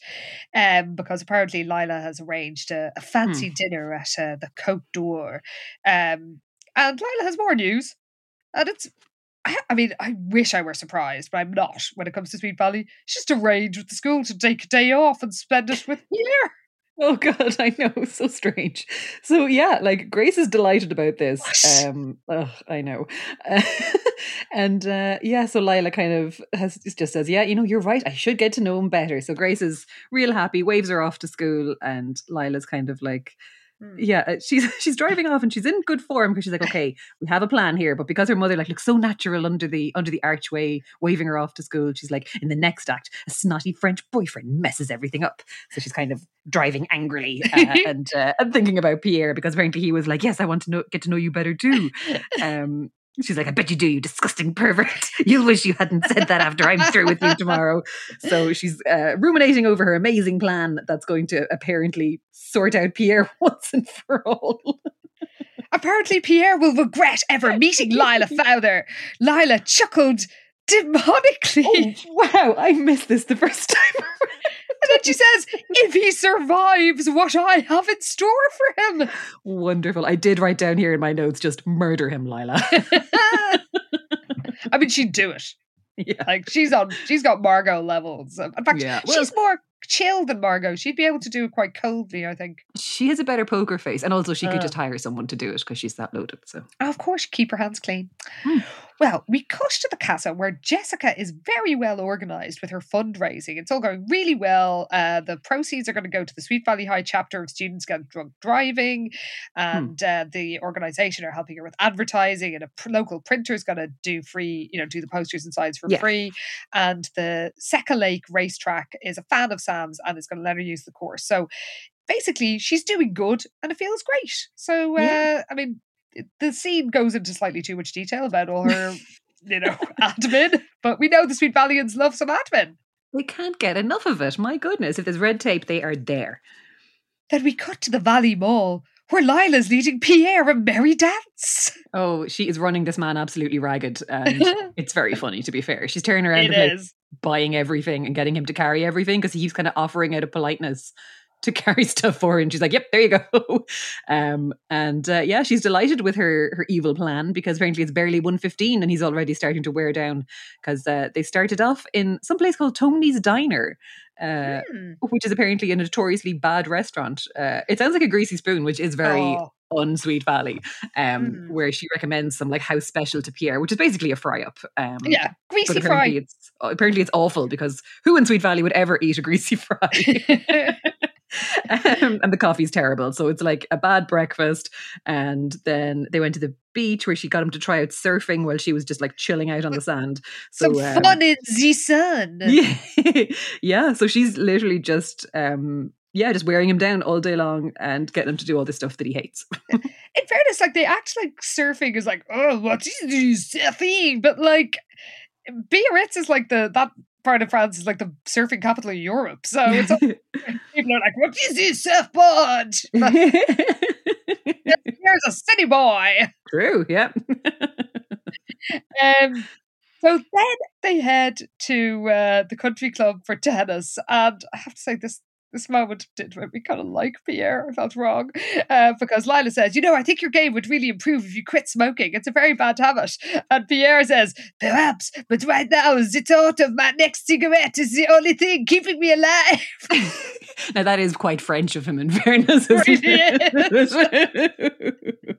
Sorry, Frenchies. Yeah, but that does sound accurate. Like. Yeah. So Lila says, you better get ready for lunch. You must be starved. I know a great place. And a look of terror spreads across Pierre's weary face. And he says, no, I am not very hungry. That breakfast was very filling. But let's for a moment, shall we? But Lila insists they go up to Beach Cove. I tell you, it is random new places all the way through this book. It's just like the Bible has been thrown out the window. Also, the cove is on a mountaintop, which doesn't really make sense if it's a cove. Oh my God, you're right. Yeah, Beach Cove. And as you say, yeah, they're up a mountain. Very strange. Well, they head there and she basically gets him pissed. Yeah, pretty much. He's knocking back scotch on the rocks, apparently, because he's hot and dehydrated from the tennis game because she had him tearing over and back on the court the whole time because Lila's brilliant at tennis. And so she's delighted that that this is going all to plan for her anyway. And he's getting absolutely hammered at lunch, basically. So once he's truly several sheets to the wind, Lila says they can go home and shower and then head into the restaurant. And she's delighted with her scheme. We cut back to Sweet Valley, where Liz gets a note from Enid showing how lax Sweet Valley High is about attendance. We've already seen that Lila can just like call in, I don't know, take a day off school. I know, no note needed or anything. Got to go hang out with my mother's new boyfriend. It's like, oh yeah, of course, off you go. Well, Enid's getting off early because she has to get her mother some prescription painkillers. What? I don't know. Anyway, yeah, look, it's all very strange, but the upshot of it is that Liz has no way home. She doesn't have a lift home, basically, because there's no use trying to get a ride from Jessica, who obviously isn't speaking to her still. So now she's stranded at school. So she decides to walk home because it's a lovely day, and she is thinking like, well, a few days ago I thought I was going to be in jail, so I should just enjoy being able to roam free. Yeah. And she thinks how lucky she was to live in Sweet Valley, the most beautiful place in the world. Really? She's really back to her usual self, isn't she? When she's just like, this is the best town ever. Everything's amazing. Yeah. Like, I'm sorry, you might be thinking of Venice, of, the beautiful forests of Rwanda. You might be thinking of a temple in Kyoto. No, Sweet Valley. That's right, home of Tony's Diner. Yes. We're told even the sight of Discount Discs, where she needed sometimes bought the latest albums, brought a smile to her face. Whither the music shop. Oh man, harsh.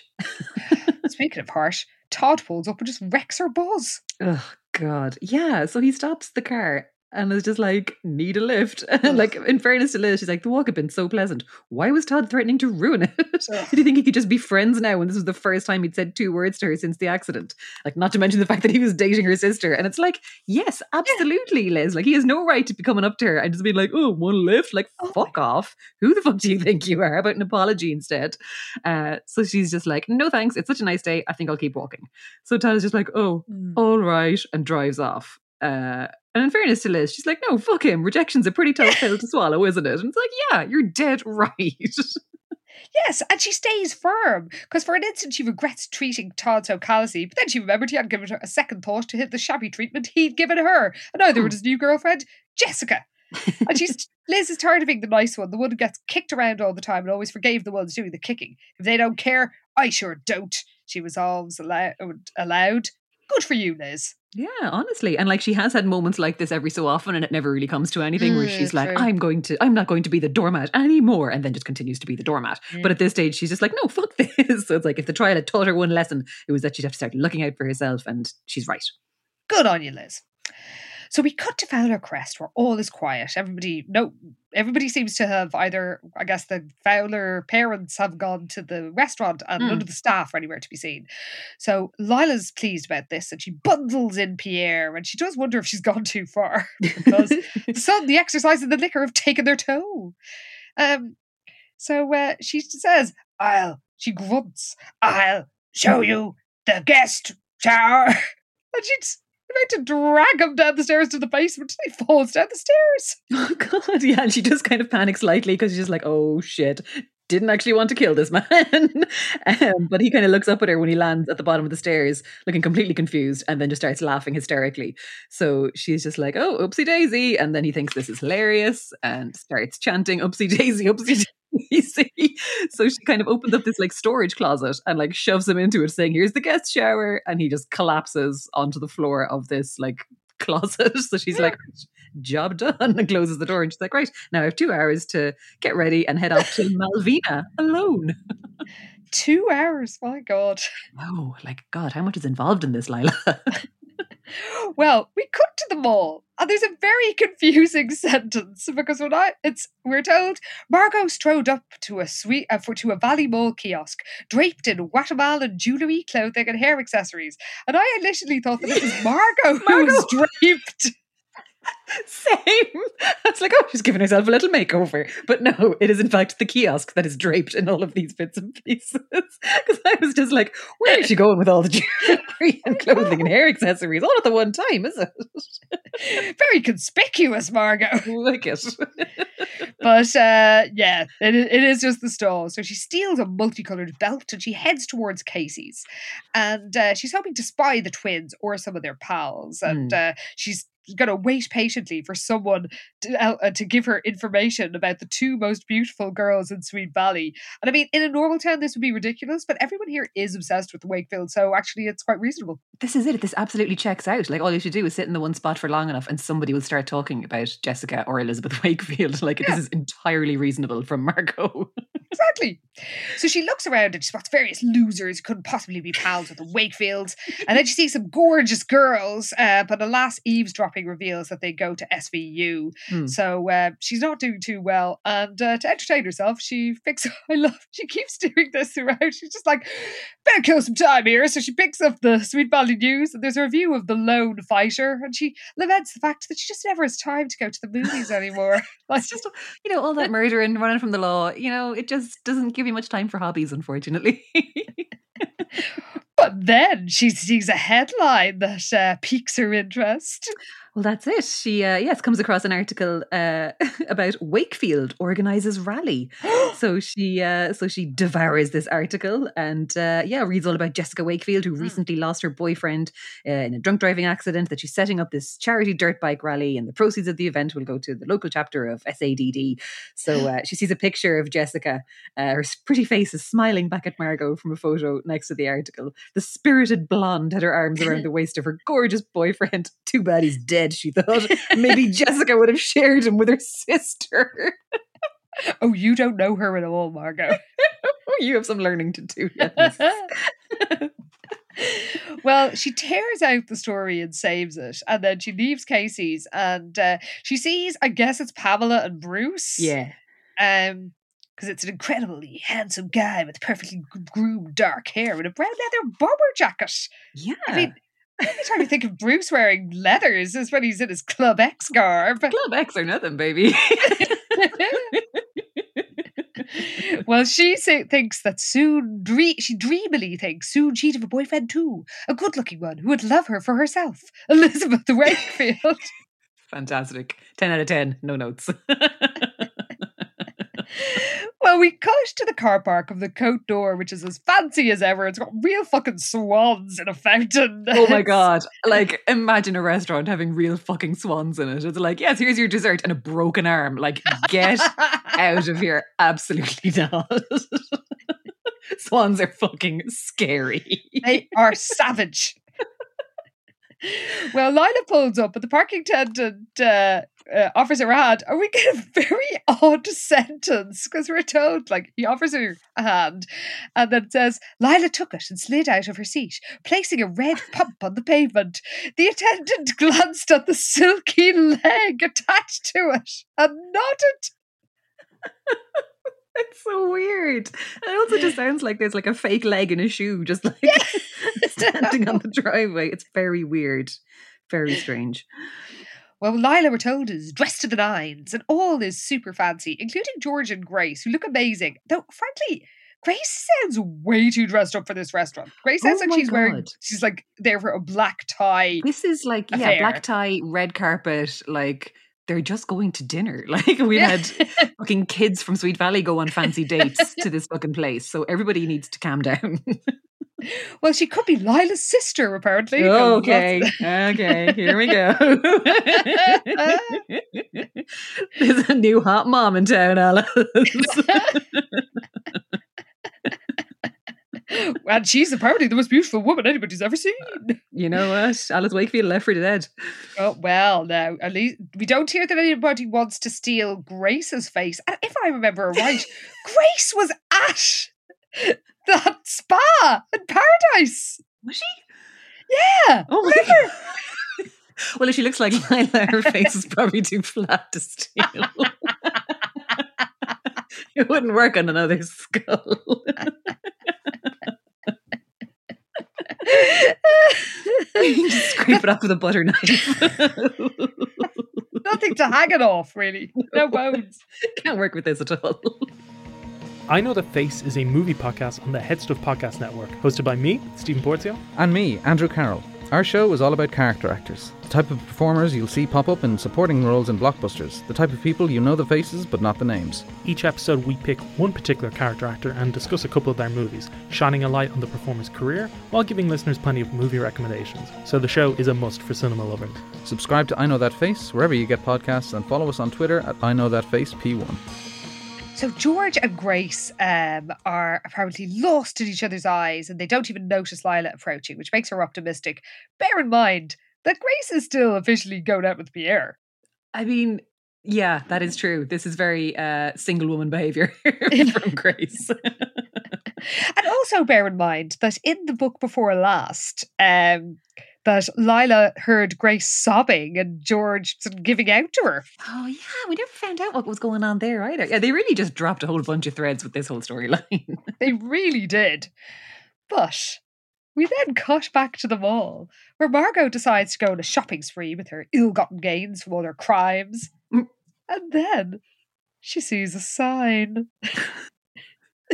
Yes, so Valley Opticians have gone in an interesting direction with their advertising, and this is their absolutely deranged slogan. So the poster in their window says, "Why get stuck with the eyes you were born with?" In the centre were two photographs of the same woman, first with sunken cheeks and brown eyes, then a smile across her face and piercing violet orbs. And at the bottom, the question continued, "When you'd look better with someone else's."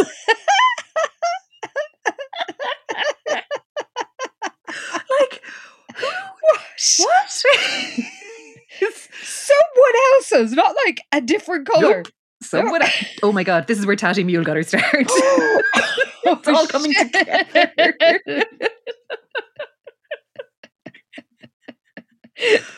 She was just browsing that mall too and decided this was the job for her. What an absolutely unhinged advertising campaign. Well, a sadistic grin spreads across Margot's face, and she goes in and impatiently stood at the counter. And like they use the word impatiently in the space of like 3 sentences, because she impatiently shifts from foot to foot as she says, "I'd like to get a pair of tinted contact lenses." The optician says, "What colour?" "Blue-green," Margot says, her voice dreamy and far away. "The colour of the Pacific Ocean." Amazing. Oh my god. And I remembered this particular scene so fucking clearly, like reading it. I remember where I was sitting like in the classroom in school, and I was just like, holy shit, this is incredible. It's like my 2 strongest Margot memories are literally this and a bit where she actually ventures into the house that isn't in this book. And I was just like, I was so happy to read this again, and I was like, yes, it's still fucking great. It really is. I lolled when she said the colour of the Pacific Ocean. So good. But we got away from Margot's delightful deeds back to the Côte d'Or, where Lila plays the ingenue and asks about Pierre and is told he didn't show up. She's like, "Oh, that's strange. I left him over 2 hours ago. I hope nothing's happened to him." But George isn't listening. Reminder that George really hasn't atoned for his terrible behaviour. Not at all. just bear that in mind with everything that follows in this scene. Because George gives a meaningful sort of clearing of the throat, which Lila knows well from, various times she's got into trouble and he's about to give out to her. So she thinks she's been rumbled and he's aware of her scheme. And then, this is so inappropriate on so many different levels. He says, "I have something to ask you, Grace, before Pierre arrives." Can you tell the listeners what he asks? Oh my god, yeah, because then he looks at Lila and he's like, "Lila, it's important that you're here too." I'm sorry, is this a good idea? In case she says no to what you're going to ask. Also, everybody keep in mind that he's literally just said, "Before Pierre gets here." Because he takes Grace's hand and says, "Will you marry me? Will you let us be a family? A real family again?" Like, what? Like, she's been back for a week and she's been with her boyfriend. The whole time. And it's just the fact that he's like, will you let us be a family? It's like, this is all your fault, George. Like, you're the one who fucked everything up. So like, don't be coming in here asking if Grace will let them be a family when you banished her from the fucking country, essentially. Like, the nerve of him. And also, don't do this in front of Lila. Oh my like, God. You've wrecked her life already. Yeah. Depriving her of her mother intentionally and spitefully. And now you're like, do you know what? I'm just going to mess with her head a bit more now. That's great parenting there, George. Oh, God. But yeah, like Lila kind of realizes that no matter what Grace says, someone's going to be hurt. But then it's like, Lila just hoped it would be Pierre Le Pew and not the Fowlers. Well, Grace says, I don't know what to say. And her eyes fill with tears. I've been so happy these past few weeks. And she grasps Lila's hand and says, but Pierre... Say yes, Mr. Fowler urged. But then who should make his appearance? Why? It's absolutely hammered Pierre, because there's like a terrible commotion on the other side of the restaurant. The maitre d' is like throwing his arms out to protect people from even seeing what's going on. People are holding napkins to their noses to avoid inhaling the smell of stale booze. And this like noisy customer, apparently, Pierre is basically just shouting and roaring. Everything is slurred. It's all inaudible apart from a stream of curses that he hurled with ease at the maitre d'. And George is like, what on earth is this? It's a disgraceful interruption. And of course, Lila knows immediately it's fucking Pierre. And she's like, well, this is even better than not showing up at all, because now he's here making an absolute holy show of himself. And Grace is mortified to see that it is, in fact, Pierre. But then really weirdly, Lila gets up as Pierre is being like manhandled out of the restaurant and follows them out. But Grace and George just stay put at the table. They do. And just sit there as Lila follows out the very drunk boyfriend of her mother. It's very strange from them. Grace, who is the reason that Pierre is in France at all, or in America at all, just and was like literally saying, but Pierre a second ago. No interest in what's happened to him, why he's there. None. It's very strange. The whole thing is really weird. Well, Pierre rages, you little scoundrel! You purposely locked me in that closet! Just wait till I tell your mother what you were up to today! But then Lila dramatically plays her trump card, and she marches towards her adversary. And when she stands in front of him, she gives a confident laugh. Ha ha ha! And then places her hands on her hips and leans forward and says, I want you in the first plane back to France and out of my mother's life forever. And Pierre spits, in your dreams, you spoiled, obnoxious little. But then Lila releases the real ammunition, we're told. Yes, so she says, I know what you did to Amy at the luncheon the other day. If you leave now, it'll be our little secret. If not, I'll tell everyone, including my mother, what a horrible creep you are. So she turns on her heels and returns inside. And it's like, yeah, amazingly, her parents appeared unaffected by Pierre's intrusion. And it's like, yeah, like a weird amount. A very weird amount. But I guess we must bid not au revoir, but adieu to Pierre. That's it. He's gone. That's it. Like, that's how it's so fucking weird. As far as we know, Grace never actually follows up on any of that, whereas like, no, we are still technically together, but nope, doesn't matter. Because she and George have moved their chairs closer to each other and are gazing adoringly at each other. And yes, as it says, amazingly, they were unaffected. I mean, it certainly is amazing. But amazing.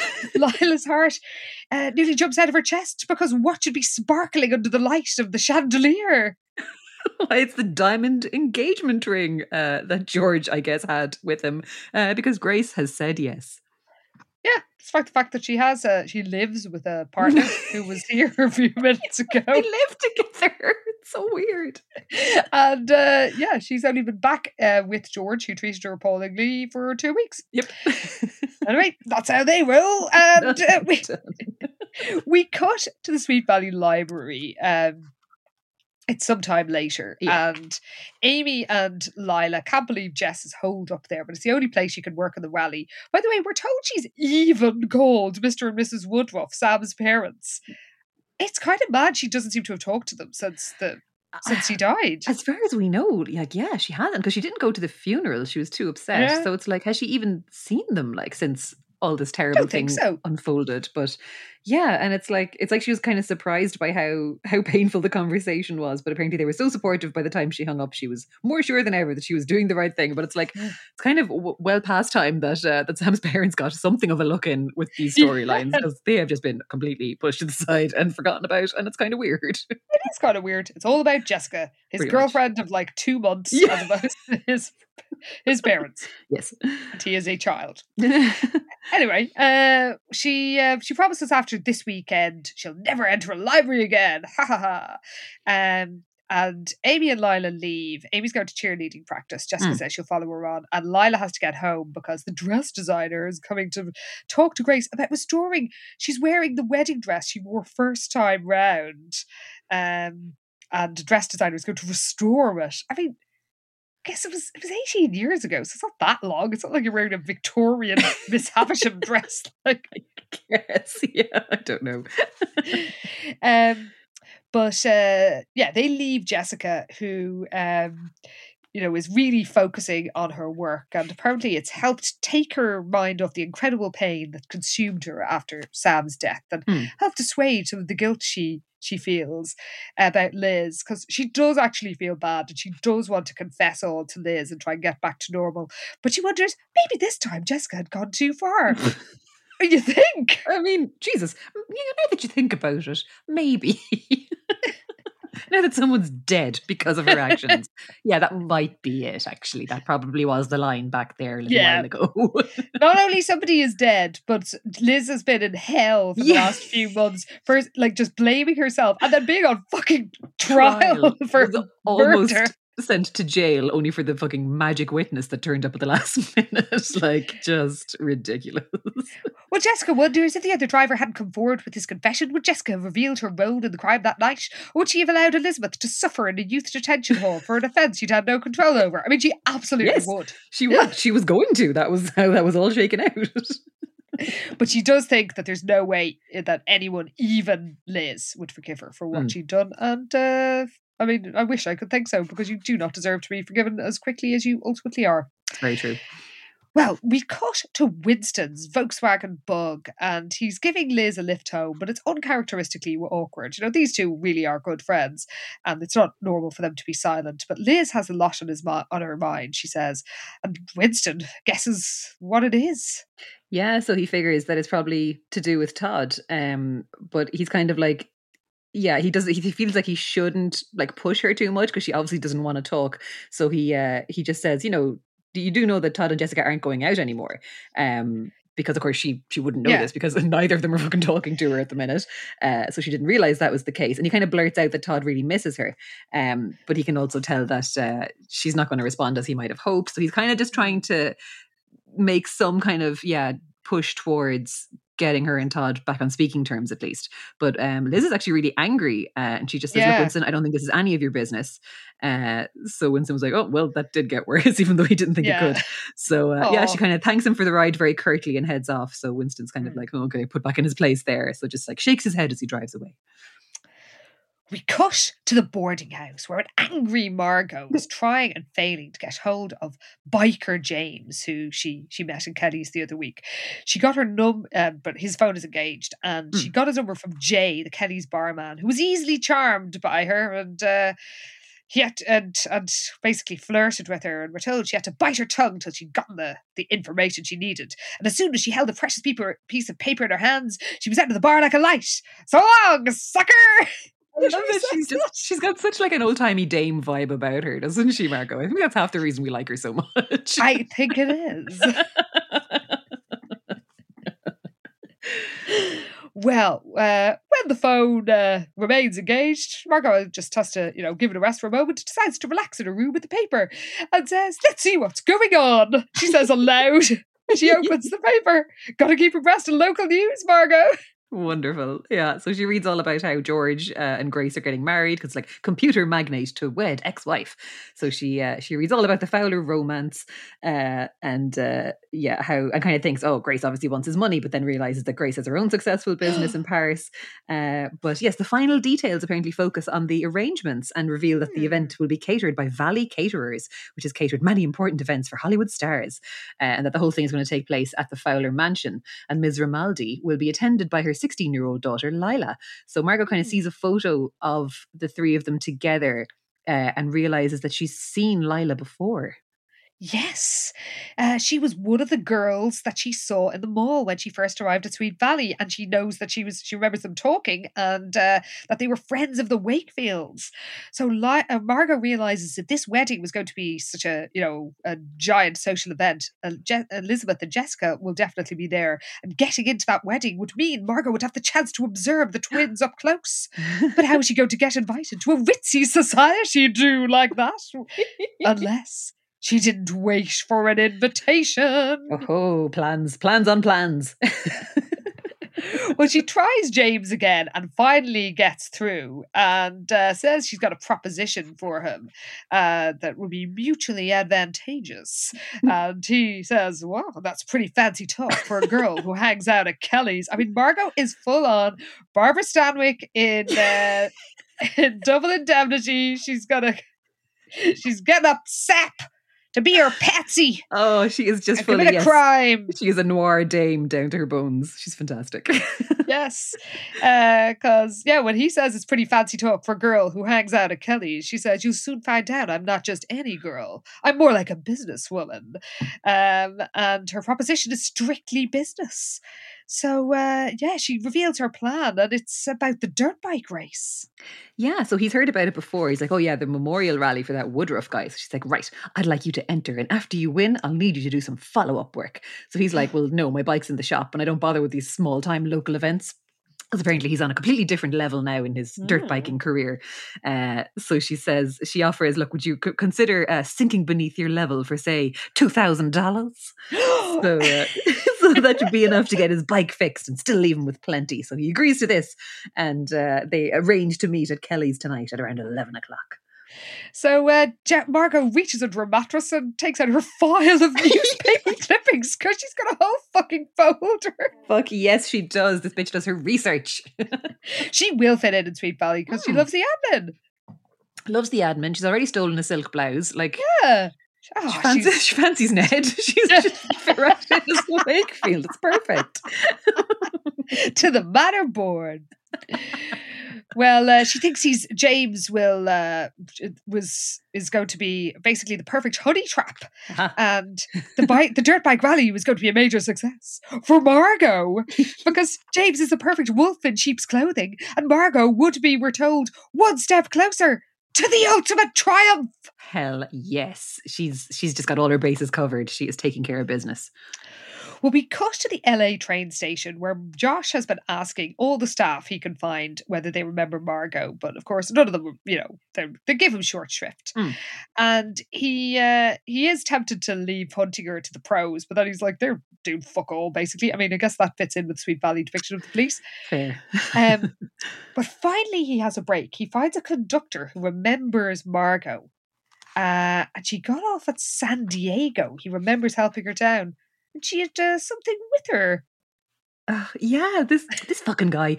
I'm so mad at this guy with his fucking photographic memory. Because, he says that apparently Margot didn't talk much on the train, kept her head buried in her newspaper, the Sweet Valley News, as if you'd remember what paper some random girl was reading. Come on now. So Josh asks, is it possible she got off the train somewhere besides San Diego? And the guy's like, no, in San Diego the platforms are much lower and we have to assist people off. And he's like, I helped your sister myself. Oh yeah, because Josh has said that she's his sister. Because obviously everyone's like, why are you looking for this girl? Yeah. So he's got this like story locked and loaded that she's like his sister who ran away from home and he's trying to find her. So people kind of take pity on him. Yeah. So this guy has given him his first real lead that Margot was on a train to San Diego reading the Sweet Valley News. Well, we cut to the former Hershey bar, and Jessica can't sleep, and then she hears Liz having a nightmare, and we're told, although she was glad for the distraction from her own distressing thoughts, Jessica couldn't bear the hurt in her sister's screams. Like, everyone's thought process is so strange. Oh my God, it gets stranger because she thinks, okay, I can't take this anymore. I've got to end Elizabeth's misery. So she's running through to Liz's room, and she nearly trips on the Jungle Prom Queen sash she'd carelessly dropped on the floor in a pile of clothes the night before Lila's luncheon. It was the first time she'd looked at it since she'd taken it off the night of the prom. She pulled the crumpled prize out. She'd pulled the crumpled prize out of her drawer, hoping to cheer herself up. But the reminder of that night had only made her feel worse. Of course it fucking did. Why would you take that out to cheer yourself up, you psychopath? How could it be anything but depressing to look at anything to do with that night? Like, I don't know why that sash isn't in the fucking bin. It's really weird that whatever, that you keep it because you weren't thinking straight, but that you'd think it could actually cheer you up. It's like, a reminder of that awful night when everything terrible happened and nothing's been the same since. Like, no.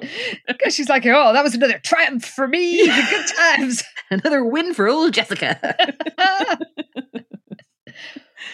But she doesn't get distracted by that. She actually goes into Liz and reaches out and hugs her sister. Yeah, she comforts her because, like, Liz is asleep, so she kind of wakes her and, like, has her in her arms, and she kind of thinks, my God, I really need my sister, and this is awful. And, like, Liz obviously doesn't really know what's happening at this stage because she's still kind of half asleep and dopey and kind of waking up. But she kind of thinks to herself, how could she have been so selfish? And kind of thinks, how many times has Liz been, like, haunted by these visions?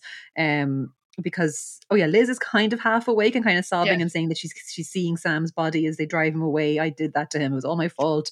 So, like, I suppose Jessica suddenly kind of realizes, like, just how traumatized Liz is from this whole thing. So, like, their conscience is finally kind of just a little scrapey scrape. Maybe this was a bad thing that you did. She kind of realizes the depth of Liz's suffering at this point. She does, and she's like, this wasn't about winning a contest anymore. Oh, bravo, Jessica. Like, your PTSD suffering sister has, like, been screaming herself awake every night for weeks, and now you're like, oh wow, she's actually feeling kind of bad. I suppose. Yeah. So she realizes she has to tell her the truth and that Liz was completely innocent, and she just wants her to be happy again. And it's, she really is serious. She thinks it's the most difficult decision of her life, but she has to do it. And she makes sure Liz can hear her and is awake and is like, look, are you listening to me? Can you understand what I'm saying? And Liz can. And she just says, Liz, but then fucking Alice comes in. God, more great fucking parenting from Alice. But I mean, okay, in fairness, you hear your daughter screaming, you probably are going to check on her. So Alice has come to the door and is like, is everything okay? And she's, like, staring at the girls and kind of starts to realize that, oh my God, they're actually, like, in the same room and together and not, like, fighting. So she kind of doesn't want to spoil things by coming any closer. So Liz is like, oh, it was just a nightmare. But it's just those few seconds do just kind of break the moment. Yeah. So Jessica kind of takes a step back and is like, oh my God, I can't believe I was about to tell her everything. So she kind of sees that, like, Alice is delighted at this, but then is like, no, you know what? I can't do this now. She decides her confession will have to wait until she once again found the courage to admit her crime. But she does actually, I mean, at least, I guess, she knows she has to do it now. Well, this is it, because at least this isn't, because all along it's kind of, she'll have a moment like this and then again she'll just be like, no, fuck her, she took my boyfriend away from me. But this time she hasn't kind of, like, immediately hardened again, so she is kind of like, I am going to have to deal with this at some point. So at least this is progress for her in that it's more putting it off than, like, I'm never doing this. So exactly. Well, we gosh to Big Mesa and Margot has somehow got a car. We're told that she rented it this morning using a fake driver's license she had taken out of another guest's purse at the guest house. So the neighbour had a fake license and Margot somehow knew that was fake. Okay, I didn't think about this too much, and I was just like, oh, it's somebody else's, so it's fake because Margot was using it. Not that it's actually a fake license, but, like, that does read like someone had a fake license that she is now in possession of. I don't know. Because later she's renting a car to do some crimes. Won't spoil that now. But again, we're told it was like she'd rented it with a fake license, so they couldn't track her down. It was like, really? Okay. Yeah, that's weird. I guess. Look, yeah, I don't know. She has a Let's- license anyway. It's not hers. Let's not question it. She's also in disguise. So I know we'll get a description of her outfit later. Let's just say she's wearing a red wig. Oh my god. She's amazing. And she has driven to Valley Caterers, who you might remember are doing the Fowler wedding. And she meets Karen D'Angelo, who is a manager called Karen. Oh. And Come on, Karen. and tells her they just hired loads of temporary staff. And this enrages Margot. And Margot is so easily triggered by Ms. D'Angelo. It is shocking. It's hilarious. Like, she is so funny because Margot's obviously disappointed that there's no vacancies because she's like, no, look, we've just taken on a load of people. So she's like, oh, I'm sorry to hear that. She said, trying to contain her anger as much as she wanted to wrap her hands around Miss D'Angelo's neck. She knew it wouldn't do her any good to lose control. So I kind of love that Margot is only every seconds away from just fully murdering people who just inconvenience her. It's not even, oh, they might turn me into the police. It's like, what do you mean you won't give me a job? How do you like being dead? Like, Margot, chill. Come on. Keep the head, please. Never! We want you to succeed. She is never going to chill. And she lays it on thick to Miss D'Angelo. Like, she's, goes on about how much she needs and wants the job, but it's no can do, basically. Like, Miss Angelo says, D'Angelo says, all she can do is just take Margot's details, let her know there's a vacancy. And then she's summoned to attend some sort of office emergency, leaving Margot alone. And Margot makes a move. Oh, Margot makes the most of every opportunity she gets because all the kind of forms of this new staff are just there on the desk. So she kind of flips through them, settles on one halfway through the pile and like scribbles down some information from it. So she's got some information now about somebody who's been taken on as temporary staff. So just as she's finished writing, Ms. D'Angelo comes back. So she hands her over, look, here's my name and number. I hope I hear from you soon. So she heads off out the door, but she's confident that she would finally get to meet the twins in person at the Fowler wedding. Well, we cut to the Casa del Wakefield and Jessica is up early for rally day and she feels energized and just good. She's, for once, she actually feels like she has a purpose and she doesn't have all this, rage and bitterness coursing through her veins. And Stephen sort of slags her off for getting up early and it's like old times. So we get a nice Prince Albert moment. Oh, we'd love to see him around. Yeah, he, what is it? Yeah, because he's talking about who's going to win the race. Will it be Michael Harris or Artie Western? And Jessica's like, what makes you think it won't be April Dawson? And it's like, Prince Albert lifted his head and looked up at Stephen as if he's like, yeah, Stephen. No, what about April? And Stephen whispers, Prince Albert, you're right, boy. And pats him on the head. Stop while I'm ahead. So Jessica asks if Billy is around, and Stephen says, only the truly hearty are up at this hour. So remember, Billy's not a Wakefield. And Jessica's a twinkle in her eye. She thinks, not yet. I mean, they're fucking 18. And also, not everybody changes their name when they get married, Jessica. So. But Stephen asks about Liz, and that sort of puts a slight damper in Jessica's mood. And she's like, because he asks how things are with Liz, and she's like, that's none of your business. And then we're told she's glad she didn't confess all to Liz last night because she thinks her parents probably wouldn't let her go to the rally if they knew. I mean, you think? Like, yeah, and the rest, Jessica. Like, big picture. Come on now.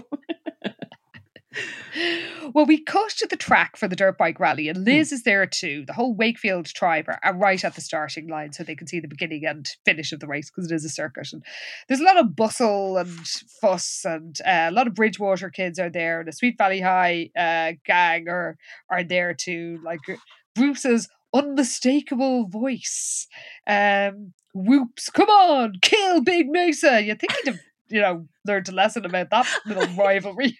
Yeah, like that rivalry is really not it right now. So yeah, everybody's having a great time and Liz sees Todd and her heart sinks and she thinks clearly he didn't need Elizabeth to have fun. He was enjoying the rally without her. Oh. So then Jessica takes centre stage and welcomes everybody to the first annual Sam Woodruff Memorial Dirt Bike Rally.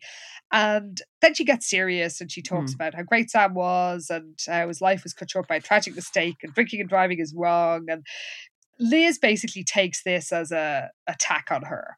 Yeah, she's taken it personally, but also like the absolute nerve of Jessica getting up there talking about how wrong it is to be drinking and driving when she's the one who fucking spiked the drink in the first place. But like, yeah, she just continues anyway that what a terrible thing it is to do and what a tragedy it was. And I suppose Liz kind of thought after Jess had woken her up from that dream that maybe they were kind of heading towards some kind of reconciliation, but now she's hearing Jessica's speech. She reckons it's made it clear that they're still a long way from that kind of thing. It is weird that... Oh, sorry. No. Yeah, go ahead. It is weird that 2 days, we're told, have passed since that night and nothing, they didn't follow up on it. Like Liz didn't sort of, give a tentative glance across the breakfast muffins or whatever. But, across the pancakes. Thanks for waking me up that time. Like, yeah, it's like they just haven't spoken since then, which is a bit weird. Yeah. So Liz wants to leave, but she can't get out of the lively crowd. By the way, we're told Stephen got more involved than some of the high schoolers, circling his fist in the air and letting out a series of loud hoots. Oh, Stephen. And Chrome Dome is also there, and he's, doing the whole... I thought Jess would be like standing there like in Greece, like just, holding a little flag up. Yeah, but it's Chrome Dome. Bit of an anticlimax, I must say. Yeah. So he's starting to do the whole ready, steady, go thing. But at the last minute, Jessica has an announcement. Oh my God. Yeah. Yeah. So she scampers back up to the top of the platform and says there's been a late entry. He calls himself Black Lightning. Go Black Lightning, go Black Lightning. Oh God, yeah. So Jessica's pointing at this other guy who's turned up. So Liz looks over and there's a helmeted figure in faded blue jeans and a white t-shirt standing next to a sleek black bike. And like some girls in the audience start squealing in delight at the sight of this man. So just like runs down, gives him his number, his like racer number or whatever. And yeah, the race eventually gets to start after this little dramatic pause. But yeah, they are off and it's happening now. How is Black Lightning, by the way, just doing this race in blue jeans and a white t-shirt when we have seen on the TV show that dirt bikers wear like full, they are biker gear, leathers, kitted out like fucking a cross between a Power Ranger and an American footballer. Like they are full on outfits with these things. But yeah, apparently he's just tipping along in his jeans and a t-shirt. Yes, he's still good. He doesn't fall, so he doesn't need protective clothing. Oh, good point. Good point. Well, we get pages and fucking pages of race talk, but all we need to know is that there's basically a photo finish at the end with Black Lightning and Artie, and nobody can see who came over first. So Jessica has to announce the winner to the crowd, and she's delighted by the drama. We're told she felt like a queen ready to tell her subjects the most important news in the kingdom. Yeah, she actually hates to end the moment by announcing the winner, but obviously that's what everybody wants to know. So she delicately clears her throat and announces the winner is Black Lightning. Oh yeah. And he's still wearing his helmet, so she can't see his face. And she begs him silently, "Oh, why won't you take off that silly thing so I can see who you really are?" And as though he'd heard her thoughts, Black Lightning's hand grasped the bottom of his helmet.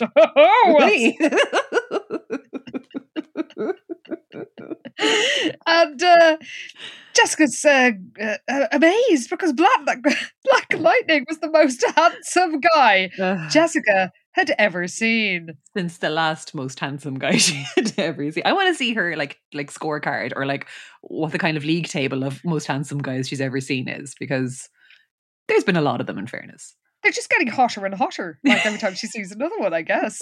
She gets lost in his baby blue eyes. Yeah, he is a hottie. So he's kind of reaching towards her and she's lost in the moment and thinking, oh my God, is he really reaching out to me? And then eventually cops on and is like, oh yeah, he wants the trophy. So she hands him the trophy and congratulates him. And he doesn't respond, but he didn't leave either. Instead, he remained on the victory stand, locking his hypnotizing eyes into hers. Jessica couldn't tear herself away. There was an electric chemistry between her and this mysterious rider, and she knew this wouldn't be the last she saw of Black Lightning. She is so horny. She's even after somebody at her dead boyfriend's memorial dirt bike rally. Like, she cannot be contained. The horn does not know any bounds, it's true. So she's delighted. And do you know who else is delighted? It's Margot! Because this was all her scheme. Fucking wonderful. Yeah, so Margot was in the crowd surveying all of this. An evil smile spreading across her face because she's the best. Yes, she was a little worried, but he didn't let her down. She says, lucky for you. so yeah, she's congratulating herself on a job well done, and is just watching everyone celebrate. And but she sees someone kind of notice her, who then nudges his friend to look at her, and she kind of panics and thinks, oh God, has Josh sent someone to track me down? But then she sees these two guys look across to the Wakefields, so she realizes, okay, they're just noticing that I look a bit like the twins. Yeah. But as far as we know, Margot is a fucking carbon copy of the twins, just with different colour hair. So it's a bit weird that no one that she's met yet in Sweet Valley is like, my God, you look just like the Wakefields. I mean, she looks enough like them that within a couple of books, or possibly even the next book, she is fooling Alice. And yet here, it's just well, I mean, I guess the wig is doing a lot of work, but it must be a really good wig.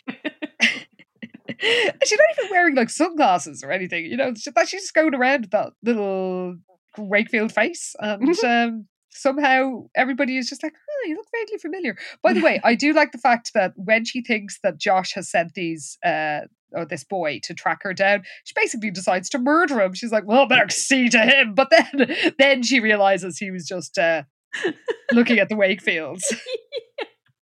Brilliant. I just love it. She will murder someone at the drop of a hat. If she suspects anything, you were dead.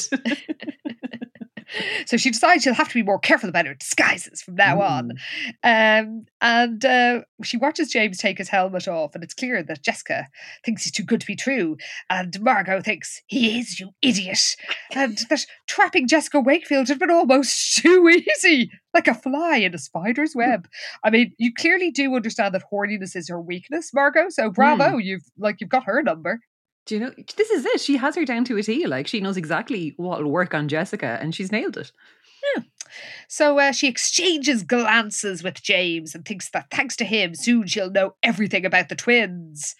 And soon Liz will be out of her way. Oh my God. So we cut to Sweet Valley High a very specific time later, a week and 2 days, in fact. So specific, considering how vague they usually are about times and timelines. It's oh, okay, we're getting down to the nitty gritty here, lads. So Lila and Jessica are first to arrive in the cafeteria, and Lila's raving on about the wedding plans, and she says extremely creepily, I feel like it's my wedding. Grace consults me on absolutely everything. That's a normal thing to say about your parents. Oh, yeah. I'm going to marry Daddy. No, Lila. No. See what I mean about this book being weirdly incesty? It is, now that you say it. It's hard not to notice. Well, Jessica's happy for Lila, but she keeps wanting to talk about herself and just dropping hints like, it seems like you've been as busy as I have. But Lila just bangs on about how Grace is giving Fowler Crest a total makeover. Yes, they're getting rid of all the drab mahogany tables and leather furniture, and she's going to replace it all with contemporary European everything, which could not be more vague if she tried. IKEA? IKEA? Get a few Billy bookcases in there, Lila. Some Ribba picture frames, and you're laughing. So finally, Jessica has the opportunity to rave about James, because she says, I know what you mean about not having any free time. I've been with James practically every moment. And Lila does take the bait. So Jessica says that James is absolutely gorgeous and so masculine too. And the best part is we have everything in common. Yeah, so Lila's like, okay, like what?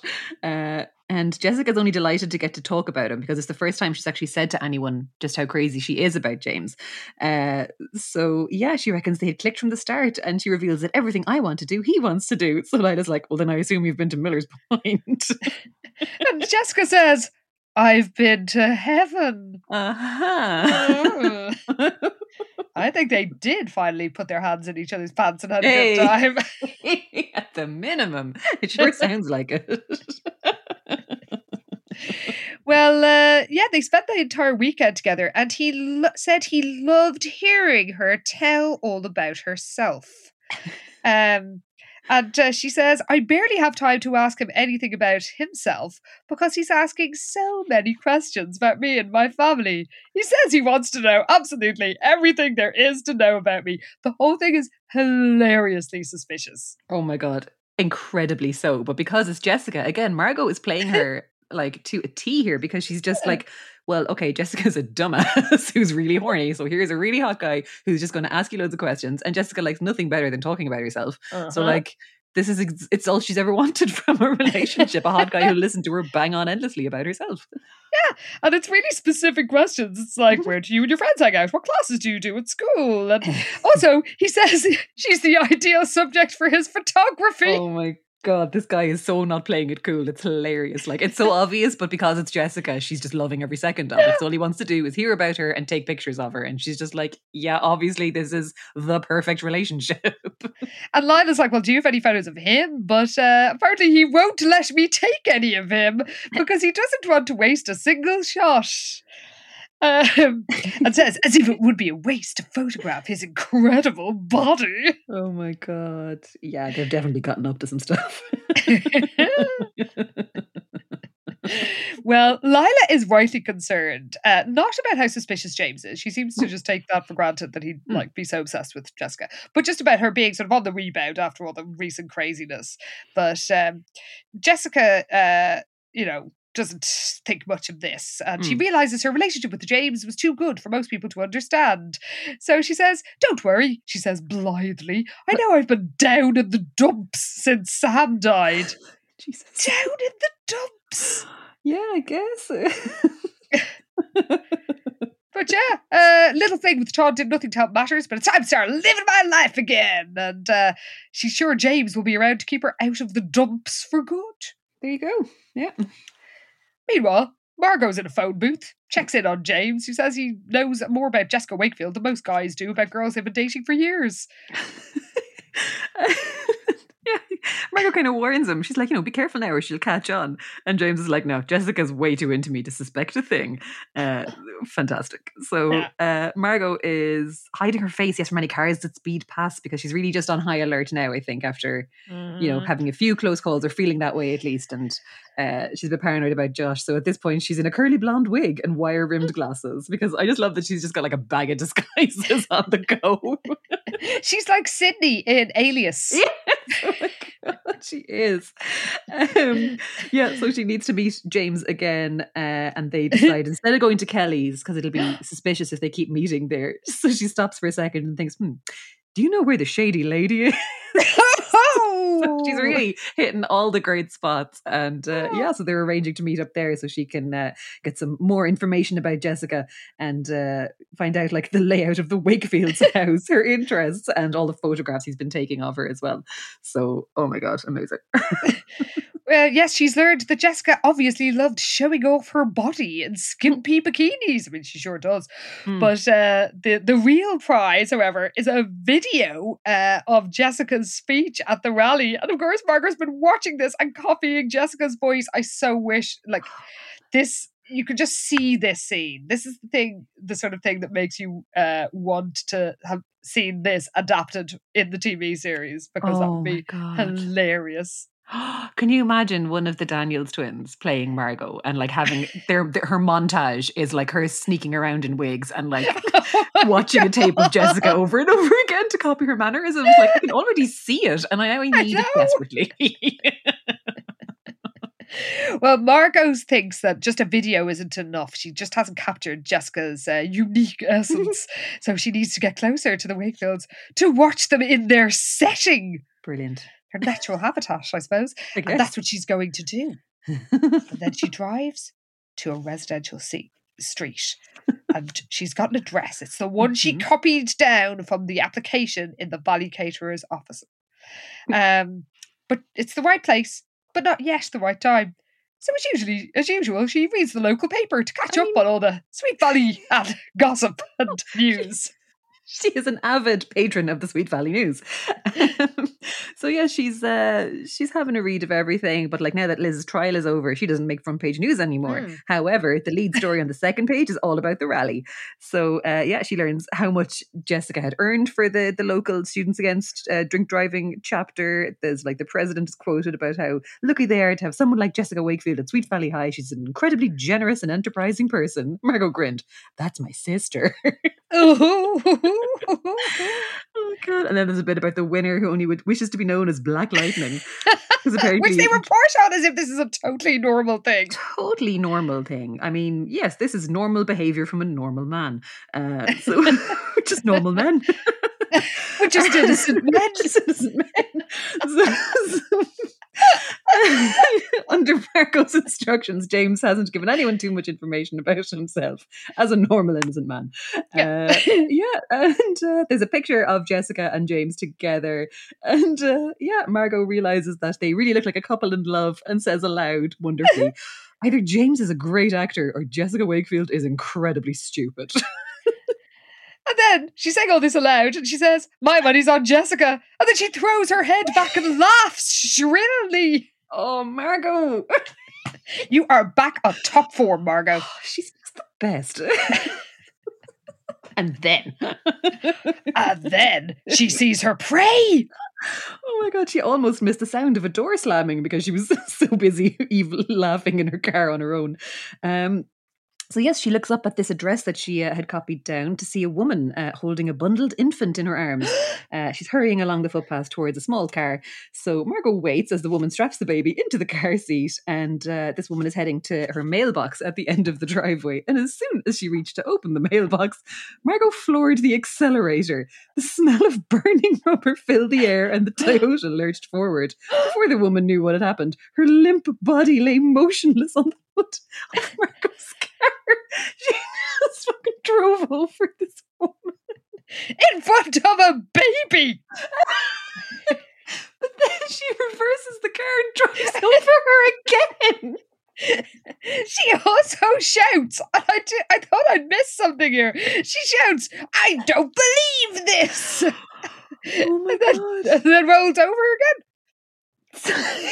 Just sped over the corpse, we're told. Incredible. But like there's like, forgive the pun, but the shifting gears with this woman, like she's literally like maniacally laughing to herself, and then she's like, oh, there she is, better drive over her twice and just mows down this woman in front of her baby. And we're told the sound of a baby's cry faded as she tears away from the scene of the crime. And she parks the car in a vacant wooden lot and then wipes her fingerprints off. I mean, wear gloves, Marco, for fuck's sake. Come on. And says there was no sense trying to do anything about the blood. The police would figure out that this was the weapon soon enough. But because she'd used a fake driver's license to rent it, where'd that come from? They'd never be able to trace it back to her. So she takes off the wig and glasses and just gets the next bus back to Sweet Valley. Just cool as a breeze. She gets results, you know. She's industrious and her research pays off. And, it does. She doesn't hang around. She does not. But we cut to Josh, who was on the road, and he's convinced that, like, okay, Margot's one step ahead of him at all times, but she is going to slip up and he will get her when she does. Yeah. And he's 40 miles from San Diego, and he knows, like, he doesn't really have any leads once he gets there. But then he remembers the conductor saying she was reading that local paper, which we now know she is very attached to and has a copy of at all times. I mean, that's how you find Margot. Like, if there's a girl holding a copy of the Sweet Valley News, it's probably her. But Josh has a brainwave. Well, yeah, because he reckons that the answer was in front of his eyes all along. Because why would she be so bet into the Sweet Valley News unless she'd been there or was planning a visit? So he decides that he should have known Margot would never announce her destination in front of a train full of people unless she was trying to throw someone off course. So he also starts talking aloud and says, you're good, Margot, but I'm better. So I did like that. So he's changing tack now, and he's going to just, I presume he's dramatically doing a big U-turn or something here to now speed towards Sweet Valley. Well, we cut back to Sweet Valley at the guest house, where we're told that Margot has spent the last 3 days on the Sweet Valley beach, hoping to get a California tan in time for the Fowler wedding. Are there no pale people who use sunscreen there? Like, what the fuck?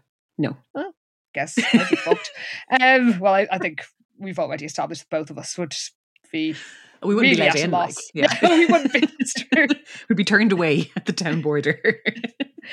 Well, we're told that light blonde streaks had begun to coat the surface of her brown head. Now, And yeah. between the sun and a light bleach, it would be easy to capture the twins' sun-streaked blonde hair. We have been told repeatedly that she has dull black hair and would become glossy black hair somehow after like a week of living on a bus.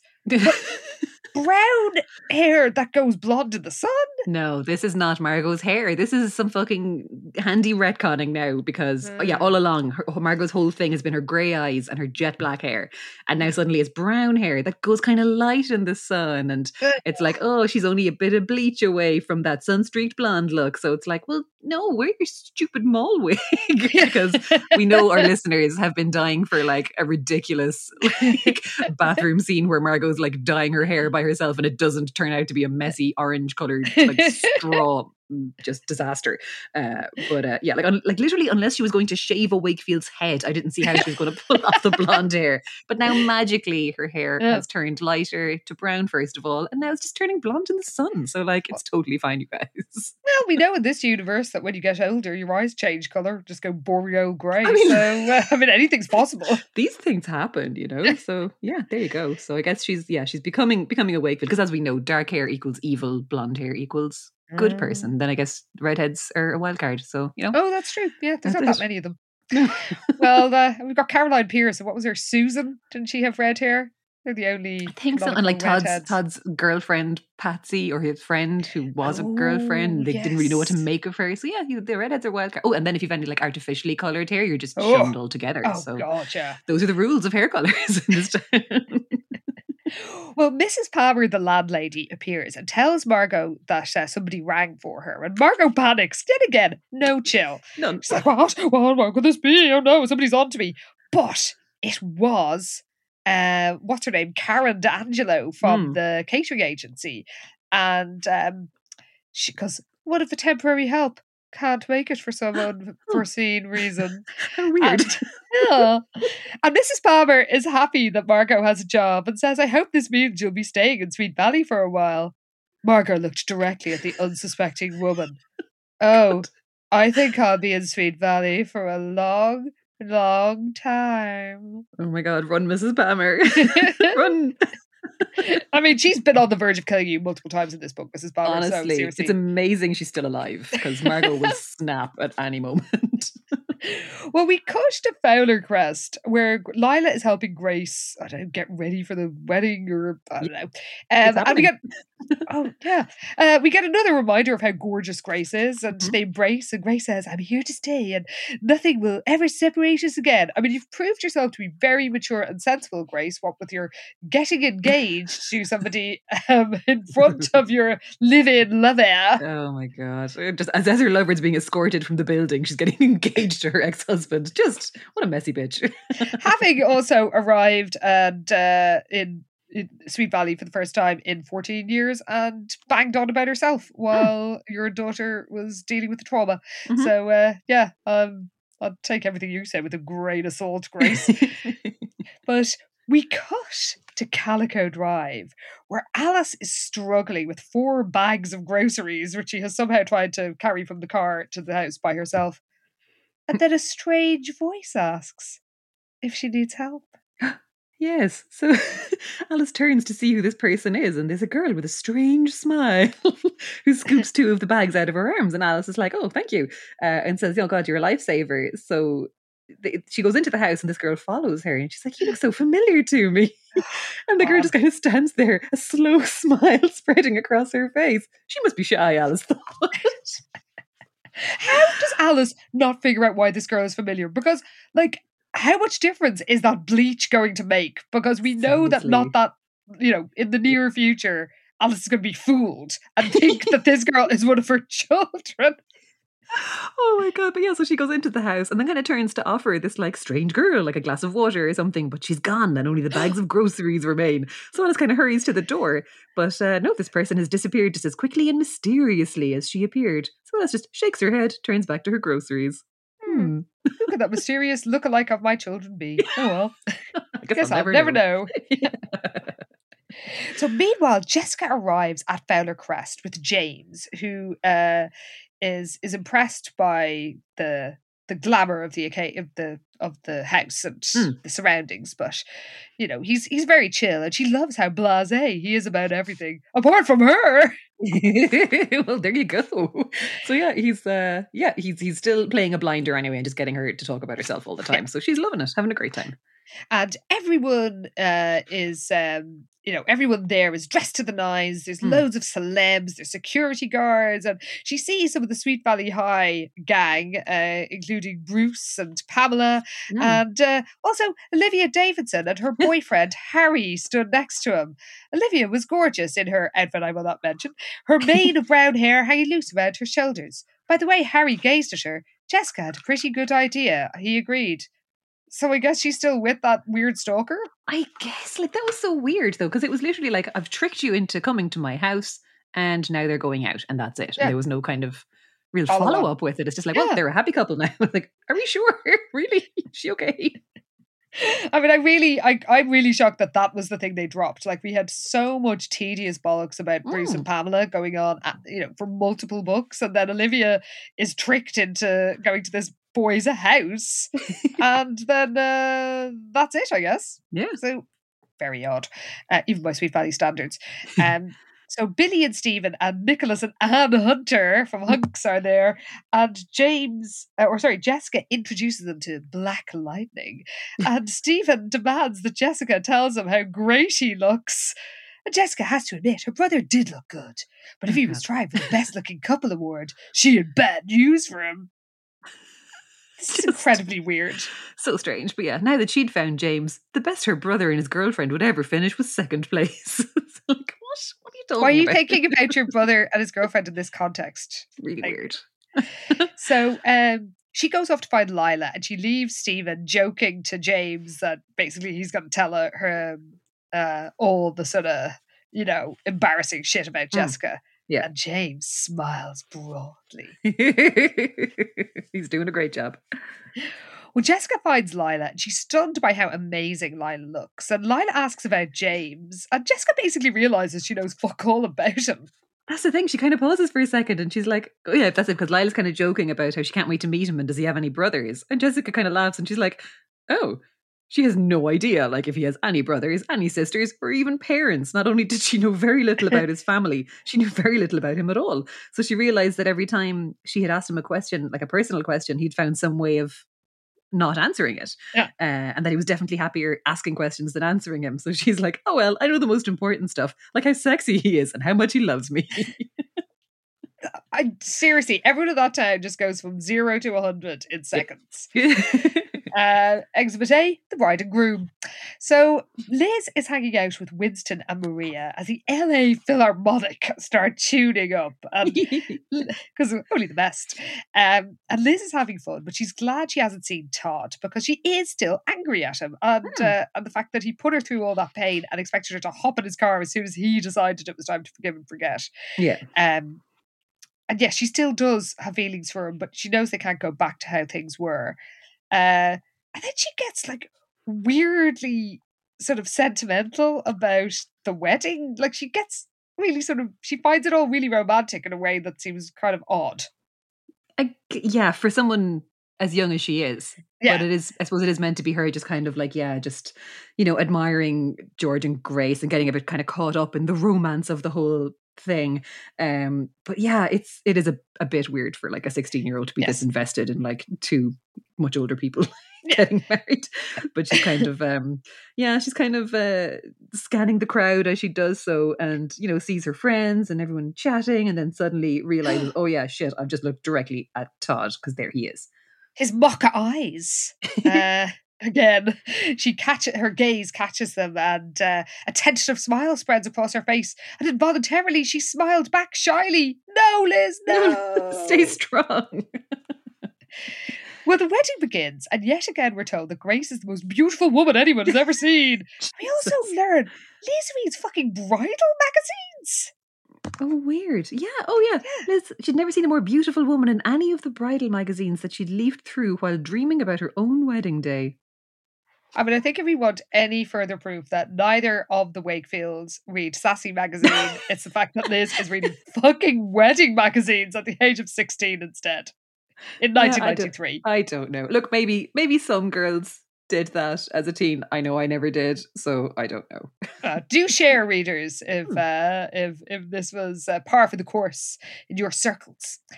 And the couple, make their vows, and they're using the same vows as they did 18 years ago. I mean, that doesn't seem very romantic to me. I'd say your marriage that ended within 2 years because basically, emotional abuse. I know, it's very romantic. That marriage was not a good time. Like, why would you be like wearing like the dress from it and using the vows? Like, maybe let's grow and learn from things here. But no, we don't do that in Sweet Valley. Liz somehow thinks, without doubt, it was the most romantic wedding ceremony in history. Fucking hell. And she thinks that she'll never have a wedding because Todd was the only boy she'd ever loved. Oh. We cut to Margot. Hooray! She's working in the kitchen in her wig. She must be roasting with that wig on. Oh, can you imagine? It's 100% polyester. But she wants to be outside spying on the guests, but as ever, she's a loose cannon, always on the verge of giving herself away, because when a waitress puts an empty tray next to her, Margot was tempted to shout, "Fill it yourself!" But the woman was out the door with a full one before she had the chance. She knew it wouldn't have been a wise move anyway. She didn't want to risk anything that would ruin her chances of going out on the lawn before she saw Elizabeth and Jessica. I mean, you'd think it wouldn't be a wise move, really. She's just so ready to snap. It's so funny. So there's a lull in activity, and Margot is appreciating the break, and she, because things have calmed down a bit for the caterers, and she thinks she can, go outside to where the guests are and pay a visit to the Wakefields. But Mr. Angelo wants to lose this time to prep more stuff in advance, and Margot is enraged by this and just loses the rag again. Oh my God, yes. She decides she had to get outside to see Elizabeth, whether her boss liked it or not. So she searches the kitchen for an escape, spots a huge butcher knife and grabs it, raises it high above Miss D'Angelo's head, who's like, she's standing behind her, about to like stab her in the head, I suppose, with a giant knife. The flesh on the back of the caterer's neck called out to Margot. Oh my God, but then suddenly she hears footsteps, so she drops her arm as a waiter walks in and just tucks the knife away, because she was literally half a second away from fully stabbing that woman in the back of the neck because she wouldn't let her go outside. My notes just say, how the fuck has this bitch not been caught yet? Like, honestly, she's just zero chill. She will murder you as soon as look at you. And it's like, it is amazing she's gotten as far as she has, to be honest. But holy shit. Yeah, it's like as if she knew her life depended on it. Miss D'Angelo turned around and shoved a tray full of pastries in Margot's hands. I think I need you out there more than in here now. So like, she got what she wanted anyway. Didn't even have to do a murder. Total win. Hooray! So, she heads out, and we cut to Liz, who's chatting with Winston and Maria about the food, and she's disappointed to learn she can't get any of these treats locally because Grace flew a chef in from France. But Winston has a solution. Oh, he says, why don't you ask your friend to make you a doggy bag to take home? And Elizabeth is like, what friend? Do you mean Lila? But Winston says, you mean you haven't noticed the red-headed waitress who's there practically every time we turn around? And again, it's like, how does nobody notice that she has the face of a Wakefield? I know. It's so strange. But anyway, like maybe she's got a fake nose or something on as well that we just haven't heard about. But Liz is like, I know, it's just that everyone's, getting the royal treatment. But apparently Winston says that this girl is giving him the creeps. Yeah, very strange. But that's kind of the only sort of acknowledgement that Margot is hovering, basically. Well, they're all distracted now because the cake comes out and it's ginormous. And Liz somehow, again, thinks, is sighing happily about how romantic it is. And she can hardly believe how easily the dazzle and glitter of the founder's reception had raised her worries, even if it was for just one afternoon. I mean, I can hardly believe it myself, Liz, so I'm not surprised you can't. And it's dancing time with Skip Barker and the band leader on Night America. And it's a swing band. And she and Winston hit the dance floor. And this very much fits in with the TV show. Oh my God, you're right. Oh my God, yes. So yeah, apparently no matter what the style, Winston adapted his lanky body not missing a beat. He twirled and dipped Elizabeth until she got dizzy, but she was having too much fun to care. So like, yeah, they are busting out the dance moves, and that is fully what happened in the very first episode of the TV show when they inexplicably broke into a choreographed dance. It was great. It was great. And I can picture it in this scene. Mm. So all the celebs have left before the dancing. So clearly they were just, showing their faces. They're not true friends. And Liz is delighted because with them gone, everyone can really let loose and have a blast. And everyone hits the dance floor, even the Fowlers. And next to them, we're told the bride and groom, next to Liz and Winston, the bride and groom held hands, turning and stepping to a dance Elizabeth knew had been popular 2 decades ago. So early 70s? What is it? Are they doing the hustle? Is that what's happening? That's what I'm imagining. The electric slide. Yeah. Well, they move across the floor in perfect time to the lively music. And Liz wonders where Todd is. We cut to Margot, is enraged once again by the fact that she has been hired to do a catering job and people are expecting her to do it. Be a caterer, yeah, she's furious. But yeah, she can tell from her research that everyone seems to like Elizabeth, which meant that soon they'd like her too. Once she got rid of Elizabeth, she'd really get acquainted with the group. So she's been kind of watching things unfold and seeing how everyone's getting on. But yeah, she starts thinking about how, so many people have tried to stop her rise to the top. Here she is at a fancy society do. So she's imagining Josh like pounding the streets of San Diego looking for her, and it makes her laugh out loud. It's like, Margot, come on. You're literally doing your job and you're sitting there laughing evilly to yourself. Just laughing maniacally as she clears plates. Well, I also like that she's really proud of her sort of rags to murderous riches story, because she's like, wasn't as if she'd gotten a free ride. No, she had to plan and work very hard. She has put the work in, it's true. She has. Yeah. I mean, she's killed like 4 people now. Again, that we know of. Oh yeah, I'd say there's kids. More. Well, she has been paying attention to the important things, and we actually get the first twin comparison in this book. Oh my God, you're right. Oh my God. Wow. As similar as the twins appeared, Margot knew they were actually very different. While Jessica commanded the attention of an audience, Elizabeth enjoyed listening and watching. That's I think the only time we have had a twin comparison from another person practically at the very end of a book. Oh my God. Yeah, this is all change. Anything could happen at this stage, lads. Yeah. So, she thinks Liz is perfect, and Margot's pleased with her choice of,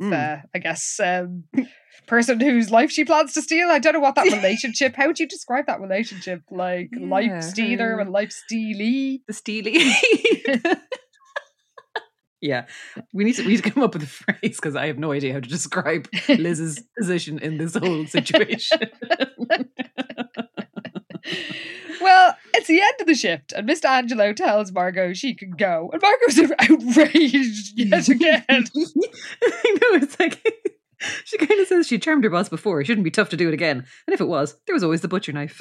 Oh my God, Margot, come on. Like, because she's thinking the party wasn't over and she had more research to do. It's like, yes, but you're undercover as a caterer and the catering job is over. But she says she'd like to stay in case something comes up. And Mr. Angelo is pleased and says, well, great, she can just check, make sure everybody has everything they need. And Margot hurries out, and she can't see Liz, and initially thinks, what if she left while I was inside? That old woman will be sorry she held me up. She'll murder her good and proper. But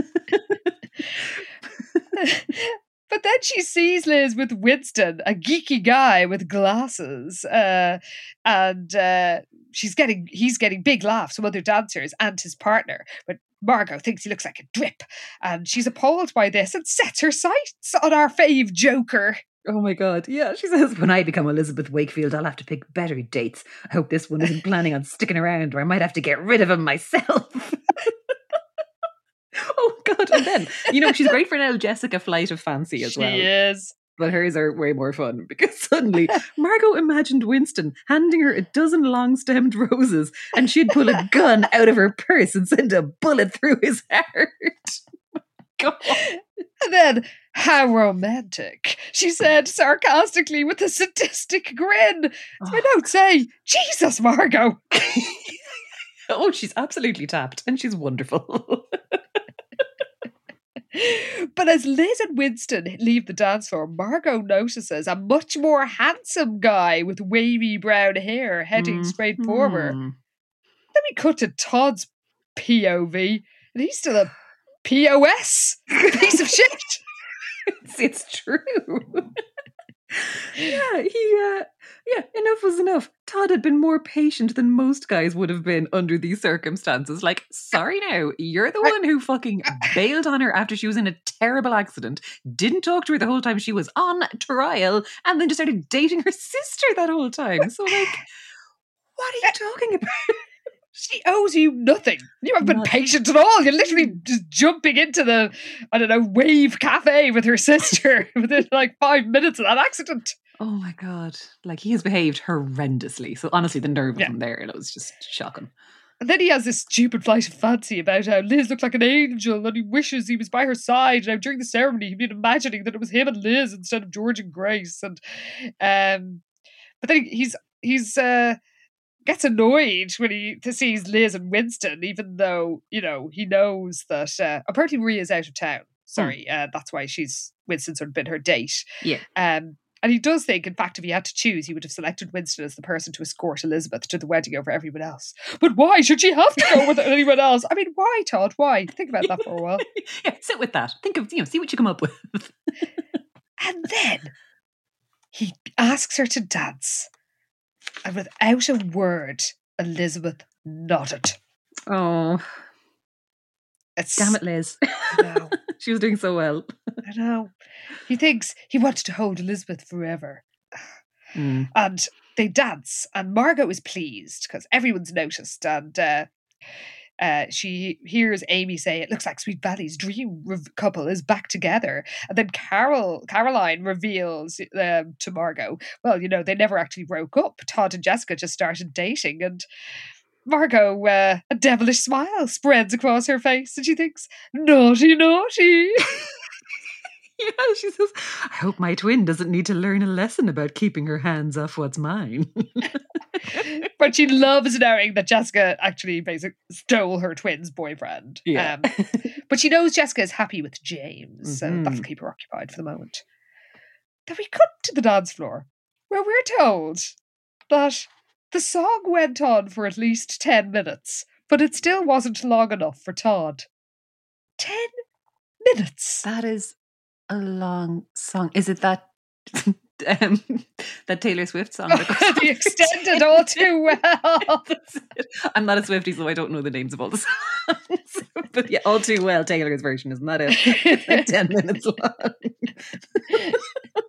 Liz remembers it all too well. Well, Todd clearly has a selective memory, forgetting what an absolute prick he's been. But yeah, he sees small drops rolling down Elizabeth's cheeks. He decides they're tears of joy, but then he wonders they're tears of sadness. Oh, God. Yeah, he didn't know which was worse, knowing that Elizabeth definitely didn't love him anymore, or not knowing either way. It's like, yeah, you haven't actually spoken to each other yet, so you have no idea what's on her mind. So he reaches up to brush wetness from his own cheek, because he's crying too. And but he's sure that if she's feeling the way he's feeling, their misery will soon end. But she just says, thank you, and walks away, leaving him standing there alone. Good. You know, good for her. And I was actually kind of surprised. I was kind of like, oh, is this the reconciliation? And he doesn't actually have to properly fucking apologise. But no, good for you, Liz, because she, you know, obviously had a moment of weakness, did her little dance, and then she's like, right, I'm out of here. So yeah, good for you. Excellent. But Margot's not happy with all this.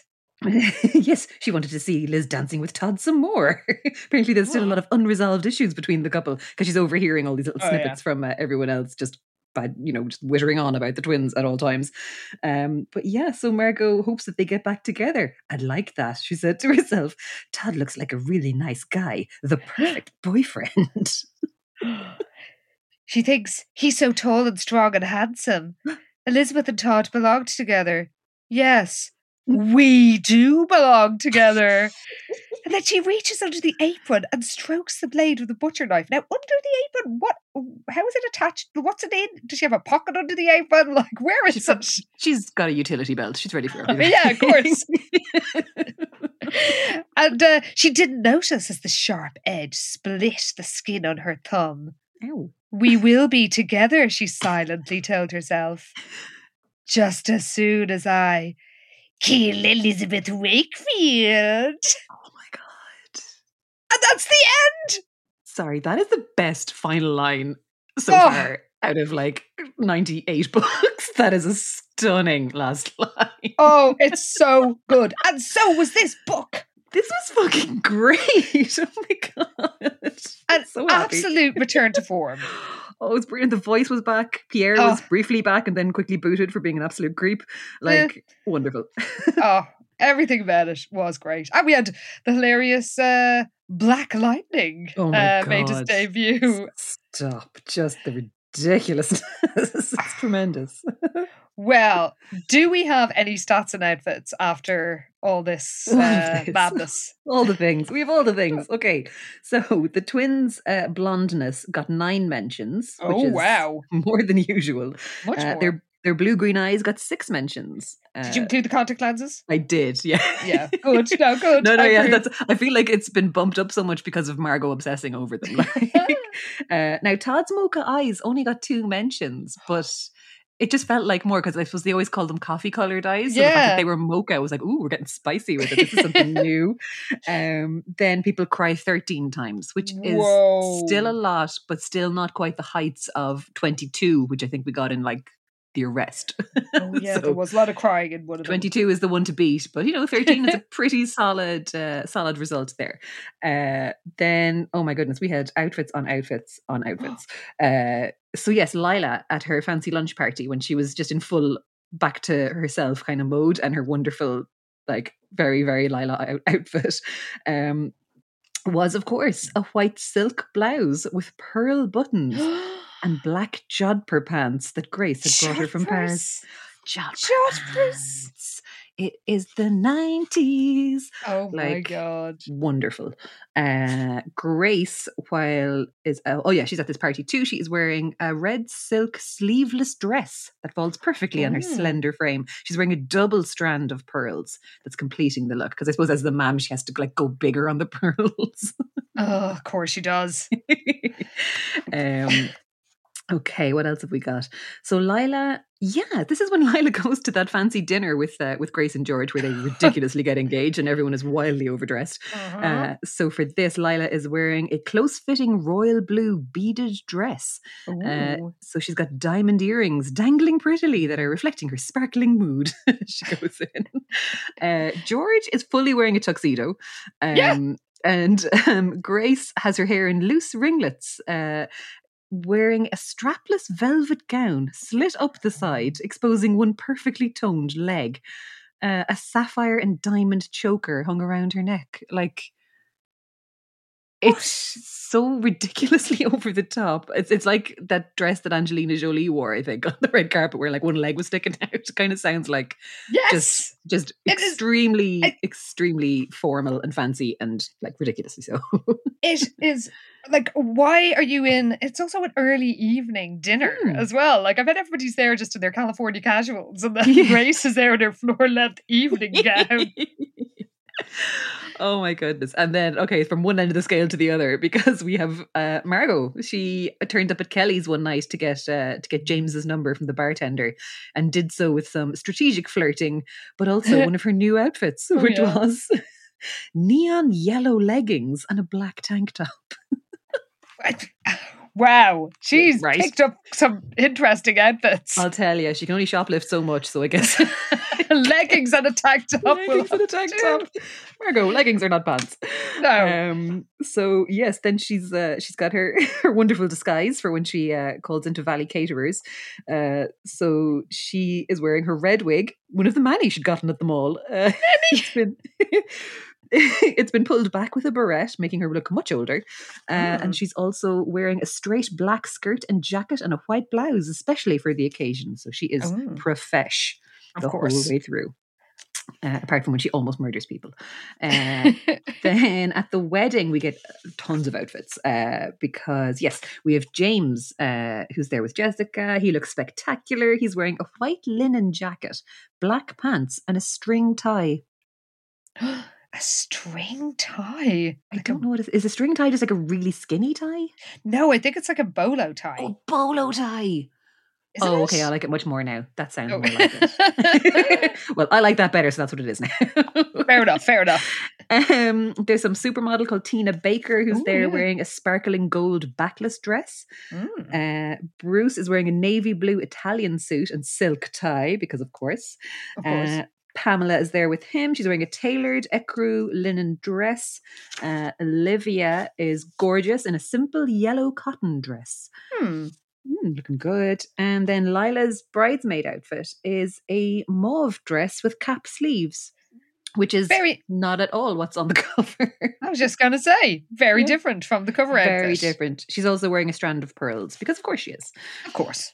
And we also had... Oh yes, Liz at the wedding is wearing a sleeveless shell pink dress.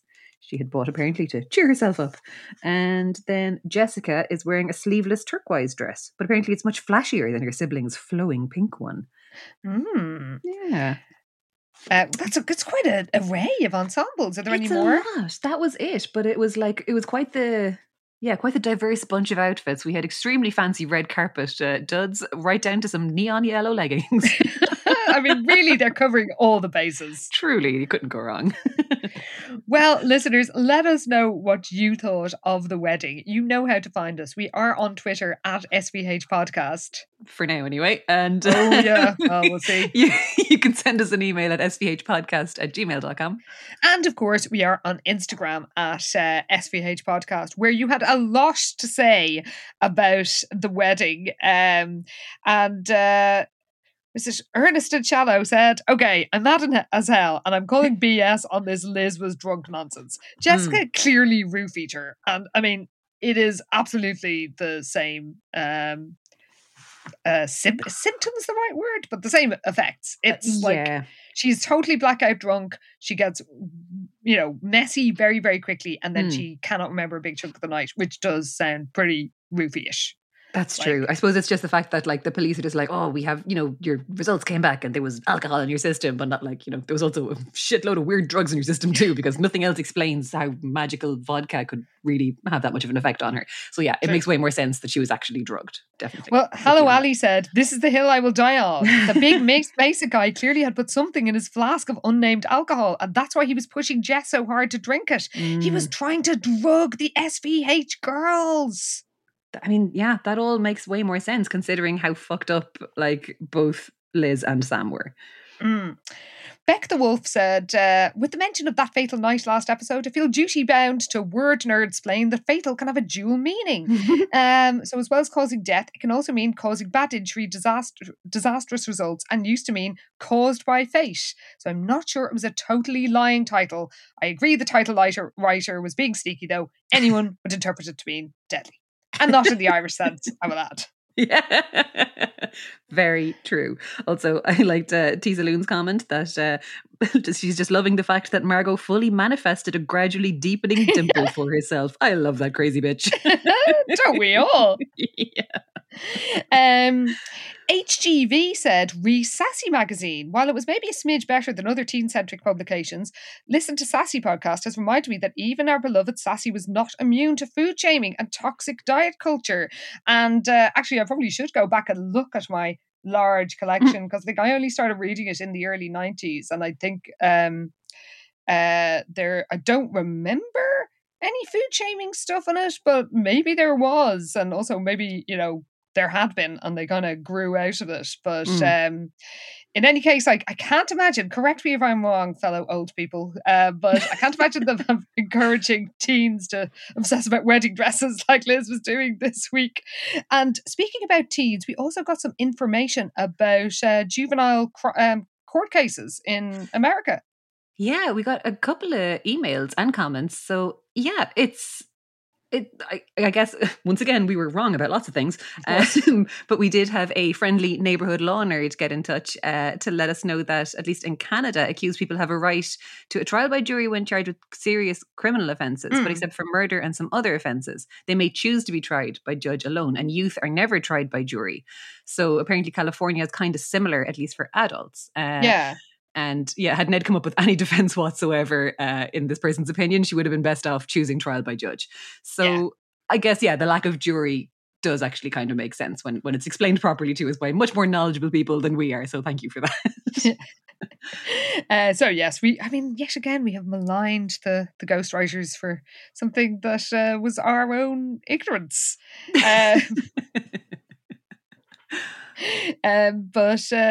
Steffi Barba said, Amy Sutton, who broke up Bruce and R.I.P. Regina, has some nerve. I mean, you could say that about her in any book. You know, it's an evergreen comment, really, isn't it? Pippi Ann Shirley was very troubled by Pamela's story because she says in high school, and she says it was exactly the time these books were written. I graduated in 1993, as did I myself from school. A girl transferred to her school from another school across town because of the harassment she was getting because she was a slut. Oh. And Pippi Ann Shirley is so mad at herself because she never stood up for her, because of course the harassment and certainly fake gossip about her continued at our school. I learned a valuable lesson about advocacy at the expense of a girl who never ever deserved what she got. This Pamela through thread just hits too real. And she also said, as someone who grew up in a fundamentalist Baptist home and whose American guests were frequently the kind that would find Gilead a utopia, I assure you that the notion of co-ed roomies was oftentimes abhorrent. Never underestimate the Puritanism in American and its influence on Canadian culture. And a few people agreed. Emma and Jean Studio said 100% to all this. I grew up evangelical and the idea of a male roommate would have shocked my parents to the core.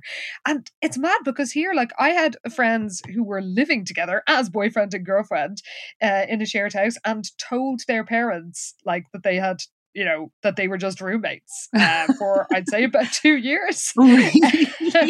They officially had separate rooms in the house, but they were like, they were living together. And the parents were like super conservative Catholics, like way more conservative than my parents or any of my other friends' parents. But they just bought it. They were like, well, obviously it's perfectly innocent. They're just roommates. They each have their own room. I think we tend to underestimate how conservative America is in some places, and very much was, I suppose, in the 90s. Because, you know, I suppose the kind of American culture we were getting in the 90s was, you know, probably more progressive than it felt like here. Yeah. But at the same time, in the wider areas, shit was mad conservative. So, yeah. But we do always love getting these little insights and corrections from all of you, Pi Beta Alpha, or not Pi Beta Alpha sisters, all of you, Pi Beta Alpha sisters or not. You are all our sisters in Sweet Valleyness. We're all in this together, lads. Lazy Leslie Nope sent us a screen grab of what YouTube was suggesting, saying even YouTube knows these kids love them some jazz. Because in the playlist that comes up for Sweet Valley High episodes, there's coffee jazz music and happy autumn jazz. There you go. Yeah, so that's your related videos taken care of. And Brianna McKeough, sorry, I hope I'm pronouncing your name properly, sent us a clipping that demands Lila's attention. Oh God, yes, this hang on, let me see, can I grab it? Oh, where was it? Yes, it was an event, I think on Facebook it looks like, but it is the Flat Face Fashion Show. And it took me a while. It was actually when I looked at it again before we sat down to record, I realised it was held by the KC. It's in Kansas City, so I guess it's the Kansas City Frenchy Club. And I realised the flat-based participants must be French bulldogs. There you go. That makes more sense. But yeah, it also, I didn't realise it until Anna literally said it before we went on air. So there we go. We were both a bit slow on the uptake on that one, but wonderful nonetheless. And on that note, listeners, we will bid you farewell. And of course, our aforementioned Pi Beta Alpha sisters will meet us in the clubhouse next week, because if you cannot go 2 whole weeks without some Sweet Valley ridiculousness in your ears, you can sign up to our exclusive but open to everybody sorority Pi Beta Alpha at Headstuff Plus. That's right. Yeah. If you head on over to headstuffpodcast.com, you can sign up to support the show. So for as little as €5 a month, you get access to all our bonus content, which is now like pretty much 2 seasons of recaps of the Sweet Valley High TV show, which is delightful and chaotic and a great time, to be fair. You get access to everybody else's bonus content on the network as well. And you also get discounts on our lovely merch, because we have, of course, gorgeous little Dairy Burger tote bags. And we still have a couple of PBA jackets left, I believe. Yes. But yeah, like you get a whole load of good stuff for your €5 a month. And yeah, there's loads of episodes to catch up on in PBA, and we are having a great time over there. So if you can, do join us. If money's tight, because fucking everything is ridiculous at the minute, just share the show, tell people about it, leave us reviews. All that kind of stuff is incredibly helpful, and we always forget to say it. We do. So, when did we last ask you? Maybe like 6 months ago. So like twice a year we'll ask you to leave us a review or a rating and share our stupid posts on Instagram or Twitter or whatever. And like that's all hugely helpful too. So thank you very much for listening to us. Yes, thank you all. And we'll see our Pi Beta Alpha sisters in the clubhouse next week. Now, I believe it is another Sam-centric episode, because of course Sam is in the series at the moment. He is played by a block of wood. One of Margot's wigs would do a better job, to be fair. No, actually next week, well, maybe Sam will be in it, but it's an episode about a war of vandalism between Sweet Valley and Big Mesa. Come on, don't you want to listen to our discussion of that? That's going to be good. It's got Winston being kidnapped, apparently. Yeah. Some mascot gets kidnapped too. There's a lot of kidnappings. So, classic Sweet Valley. Yeah. Well, Pi Beta Alpha sisters, we will see you in the clubhouse next week to discuss One Big Mesa. But everybody else... Sorry, they're really... We've had some boring titles recently, but we are back with a bang. It's going to be good. With the next episode, because... I mean, after, the morning after, whatever, the arrest, boo, the verdict, like... The wedding is the worst one yet. Like, that is just such a non-event of a title. We don't even care. No. But we will see you in 2 weeks. Get our act together and stop laughing.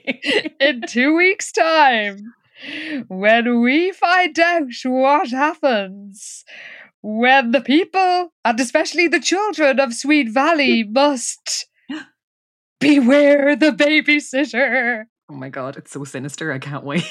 It's episode 99, folks. You know what that means. We're just one book away from the evil twin. Oh God.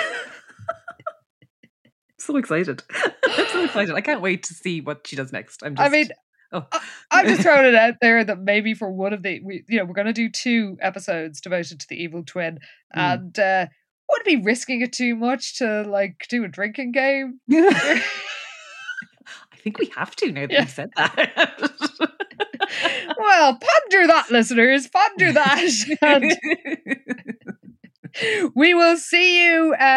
We will see you in 2 weeks for Beware the Babysitter, and I, for one, cannot wait. Oh my God! What a title! See you then, everybody. Thanks for listening. Bye. This show is part of the Headstuff Podcast Network, a hub for the creative and the curious. Shows are produced in association with Headstuff and the Podcast Studios Dublin. Find out more or become a member at headstuffpodcasts.com.